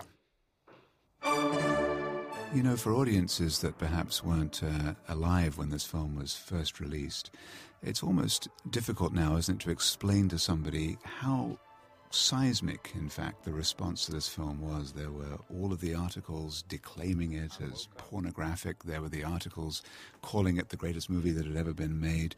Do you have any recollection of going through that publicity tour that I think you went on? Oh my God, it was amazing. What was that like? I think the thing that really struck me the most was that, as far as I was concerned, it made this black comedy, and I found it very, very funny. Now, the first time I ever saw it with an audience, there was not one laugh. I mean, they sat there in shocked and stunned silence. They'd never seen this sort of orchestrated sort of violence. Also, the the look of the first 20 minutes of the film is so extraordinary and such a weird concept of the future that people they thought the whole film, by the way, was all this futuristic look. It's only the first 20 minutes. And then, the whole of the moral of the film, of course, is sort of forgotten. And the thing that the press leaped on was, of course, the violence. And every mugging in England practically was blamed on A Clockwork Orange. And, in fact, that is why Stanley withdrew the film in England. After a year of it playing in the West End, according to Christiana, Kubrick, the family got these death threats, and Stanley took them to the police, and the police suggested that, in fact, he withdraw the film, which he did for as long as he was alive. Then it was only after he died that family then decided to reissue the film because, I guess Stanley was gone. So, so in England you could never see the film, and it had mythical sort of proportions because of this. And of course you could go to Paris and bring a pretty ropey old video of it and stuff. And so really, in England especially, there was this huge sort of myth about it and all the rest of it. And it's only now, after all these years, that if you see it now, and I have done. I saw it in Australia last year when we opened up a Stanley Kubrick exhibit in the Melbourne Film Museum. And it's only then that the audiences nowadays, roar with laughter all the way through the film. They really get it, and the shockability is gone. And really, the film that I thought I made has suddenly come to the fore, and it's like the cream rises to the top. And I must say, actually, I'm kind of thrilled that that's happened, and that's one of the great things that's happened. The other thing is, which is rather funny, is that they showed the film a few years ago, not long ago, actually, at the Egyptian Theatre, brand new print. And it, new print, it looked like it was made yesterday. And then I did a question and answer afterwards, and I happened to, go to the bathroom, and everyone had left, and I came out, and I saw this kid in the foyer of the theatre who passed me, and he goes, "Hey, oh, man, yeah, Clockwork, right? Clockwork?" I said, that's right. I mean, I'm thinking, what a moron. What do you think we're doing here? And he goes, which part? And I said, well, the guy. And he goes, oh, the old guy. So, it's amazing that, of course, this is, for me, like, going through a family photo album, This is what I did when I was a kid, It's amazing, really. But did I know that it was going to be a classic film that would go down in the annals of film as one of the most, I suppose it's one of the biggest cult films that has ever been made in the history of film? Of course not. I knew we'd made a really good film, a very interesting film. I didn't even dare think that it may be a great one. You're just doing it moment by moment, and it takes a great man to put all those moments together. And, in Kubrick, you had a visionary in many ways. I think, and I can, say this, and I know that Jan Harlan, his brother-in-law, says it too, that he found in me the perfect vessel for him, and we were perfect for each other at that time in our lives. And, I was a theatre actor, and I've been reasonably, I was just ready for Stanley Kubrick. I don't know why, but I guess my sense of humor, I'm from the north of England, and I just understood it. I understood the feeling of the times, the sort of rebellion in the air. Of course, I was never a hoodlum, and nothing like. I'm very middle class, actually, and ludicrously so, but I understood it. And what I did understand more than anything, I think, was the vulnerability of this character, which is very important. How the government drove you to try and do yourself in. And when you think about it, son, maybe it was our fault too, in a way. Your home's your home. When all's said and done, son, Good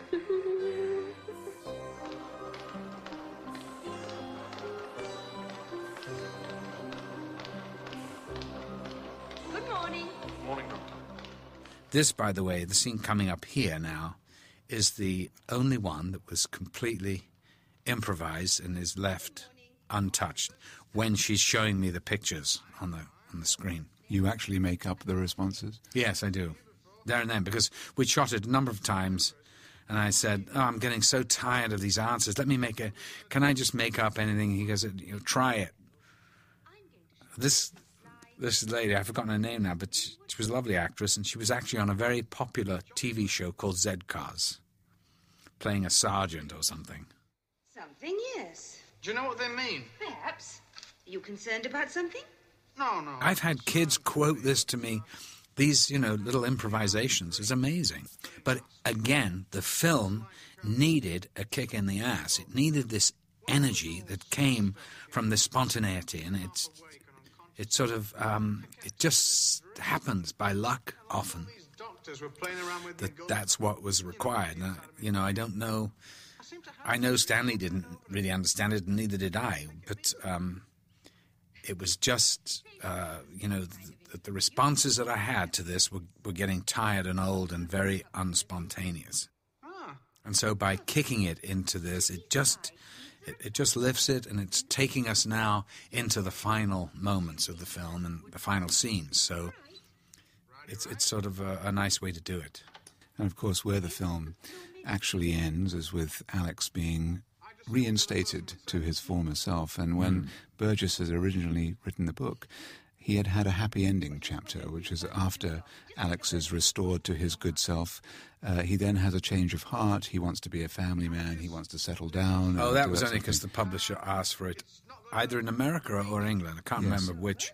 Years later, it was published as a kind of a bonus, as an addendum. But of course, the book ends as we know it with "I was cured all right," as That's appropriately where the film ends. Yeah. In fact, Stanley told me, he said, "Don't even read it." Good. What do you want? No time for the old in and out, love. I've just come to read the meter. Good. What about yourself? When the film came out, in the aftermath, what happened to you? Well, I was sort of a reasonably well-respected actor in England. And, I'd had a very big success with a film called If, which had traveled very well to New York and the big cities of America. But nothing like an international huge movie like this became. I think it became one of the biggest hits that Warner's had that year, which was pretty amazing for an X-rated movie, or at least it started off as an X. And, I guess I knew that things were never going to be quite the same, because I was at home in London, and they started screening it in New York, and my phone started ringing all through the night of people having seen it. And just people that I knew from New York had seen it and were going ballistic, saying, "Oh, my God," and, it's one of my favorite scenes, is this one. Now, poor old Anthony Sharp had a lot of exposition here, and I got kind of bored, and so, just as a joke, I sort of, did a kind of cuckoo in the nest thing, and of course, Stanley built the whole scene around that. It was, and it's, of course, it's right, because the film's kind of over, and you're not really interested. You don't care. You get it. You don't need it ladled out. Hi there, my little droogies. Well, how are you getting on today, young man? Great, sir. Just great. Can I do anything more for you, Minister? So on top of all of his exposition, he gets to feed you as well. Yeah. That was great. That was just he's so pompous. He's so good. Stanley was so pissed with this actor, because he came to me and he went, "You'll never believe what just happened." I went, "What happened?" He went, "Anthony Sharp gave me back the script and said, 'You may be needing this.'" I said, "Yeah, well," he goes, "He didn't want to keep it. It's a Stanley Kubrick film. He didn't want to keep the script." Damn, sir. Tortures of the damned. That's great. Tortures of the damned, sir. Tortures of the damned. Oh, look, let me help you with that, shall I? Thank you, sir. Thank you.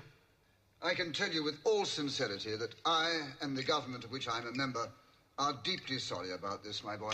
Deeply sorry. The film, of course, gave Stanley the autonomy that he obviously craved, and that he, from that point on, did just whatever film he felt like doing. You know, he never had to ever, you know, ask for somebody to, you know, whether he could make a film again. No. Not sure whether that's a good thing or not, to be honest with you. Some people might say that it somehow, you know, takes away some of the risk factor and... I mean, listen, I'm obviously very biased, but I think this is honestly... well, this is, I think, one of his great films. But, you know, if we were watching Lolita, you'd have to say that's a great film, and certainly Strangelove, and 2001. I'm sure Jack Nicholson say The Shining, and, you know, and you could go on. But that's the mark of the man, how great he was. And honestly, that the films are so different, really. You know, Paths of Glory is an extraordinary film. Really an extraordinary film. And, you know, Stanley's whole development is quite amazing. And, you know, all his paranoia and stuff, quite extraordinary. You know, he wouldn't fly, although he had a private pilot's license, you know, and sometimes he wore a crash helmet in the car. I mean, he did one. I mean, I actually saw that. I know Matthew Modine said, oh, he's never did. But he did when he did once or twice. And there were so many sides to this fascinating man, you know. I was having a meal with him once at the house, and it was all takeaway, and he started eating the dessert right in the middle of, you know, and I said, how come you're eating? He goes, well, that's, you know, it all goes down the same way. Who cares? I mean, that's how Napoleon used to eat. And he had this real Napoleon thing going on, and I wish he'd made that film. It would have been fascinating to see it. I suppose it must have been the one regret he must have had, that he never got to make that film. But, you know, after Clockwork Orange, I guess he could have made anything, because it was a huge, huge hit, and Stanley Kubrick became a man of mythic proportions, because he was also rather, you know, reclusive and all that. In fact, there was a man going around London pretending to be Stanley Kubrick, you know, in restaurants.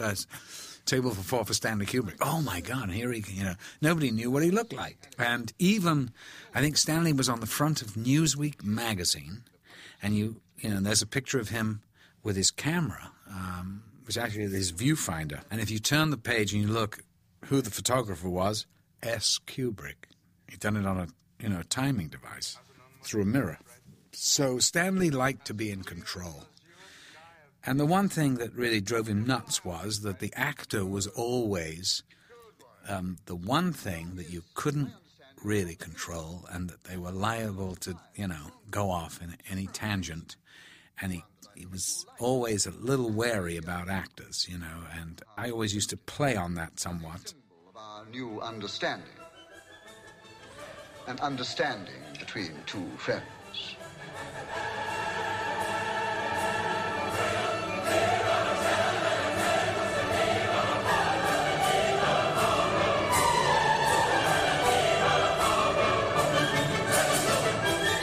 Just looking at the end here, what a great, beautiful ending this is, and we got this such a great take. Yes, a great facial expression. It really changes, you know, into this back to Alex from the beginning, and when the music starts to play, that, you know, he's loving the fame, loving it, you know, the celebrity. Oh yeah, give me more, give me more. It's like just like American Idol. And then the music comes in, and ooh boy.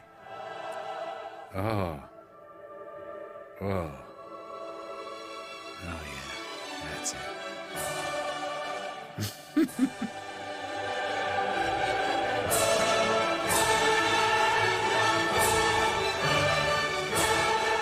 That's a great shot. There you are, frolicking with another gorgeous babe. Yep. Katya White, very beautiful, beautiful girl. And, God, we sort of had a laugh doing that. I was cured, all right. So there you are. Would you say that if you had to do it all over again, you would make A Clockwork Orange? At the age of 62, I don't know which part I'd play. I'd be the writer now, but of course I would do it again. Yes, you don't get parts like this, but once in a life. And I was born to play it, and I seized it, and I knew early on this was going to be an extraordinary experience. You never know how it's quite going to turn out, of course you don't know that. And you certainly don't know whether you'll be talking about the film 35 years later. But here it is. It's there for all time. And every generation of kid, at colleges and stuff, they find it again. It's sort of, in a weird way, it's a sort of... It's a sort of a transition for them. They find it themselves, that generation, and they love it and they freak out about it and all the rest of it. And I'm very lucky that I was cast, really, of course. And and looking at it again, it just reminds me how much I loved the old man, Stanley himself, an extraordinary human being, and never will meet anyone of his like again. He was so interesting, I suppose, intellectually insatiable. He wanted to know everything about everything. And it was fun because my other great director friend was Lindsay Anderson, who we've talked about, and I used to sort of play him off between each other a bit, and it was kind of a fun game that I used to play. Stanley was an extraordinary man that went on, of course, and made some great films after this. But I like to think this is absolutely Stanley Kubrick at the top of his form. Well, speaking as a person who is very glad that you made this movie, I would just say thank you, Malcolm, for joining us on our audio commentary. Pleasure. Thank you.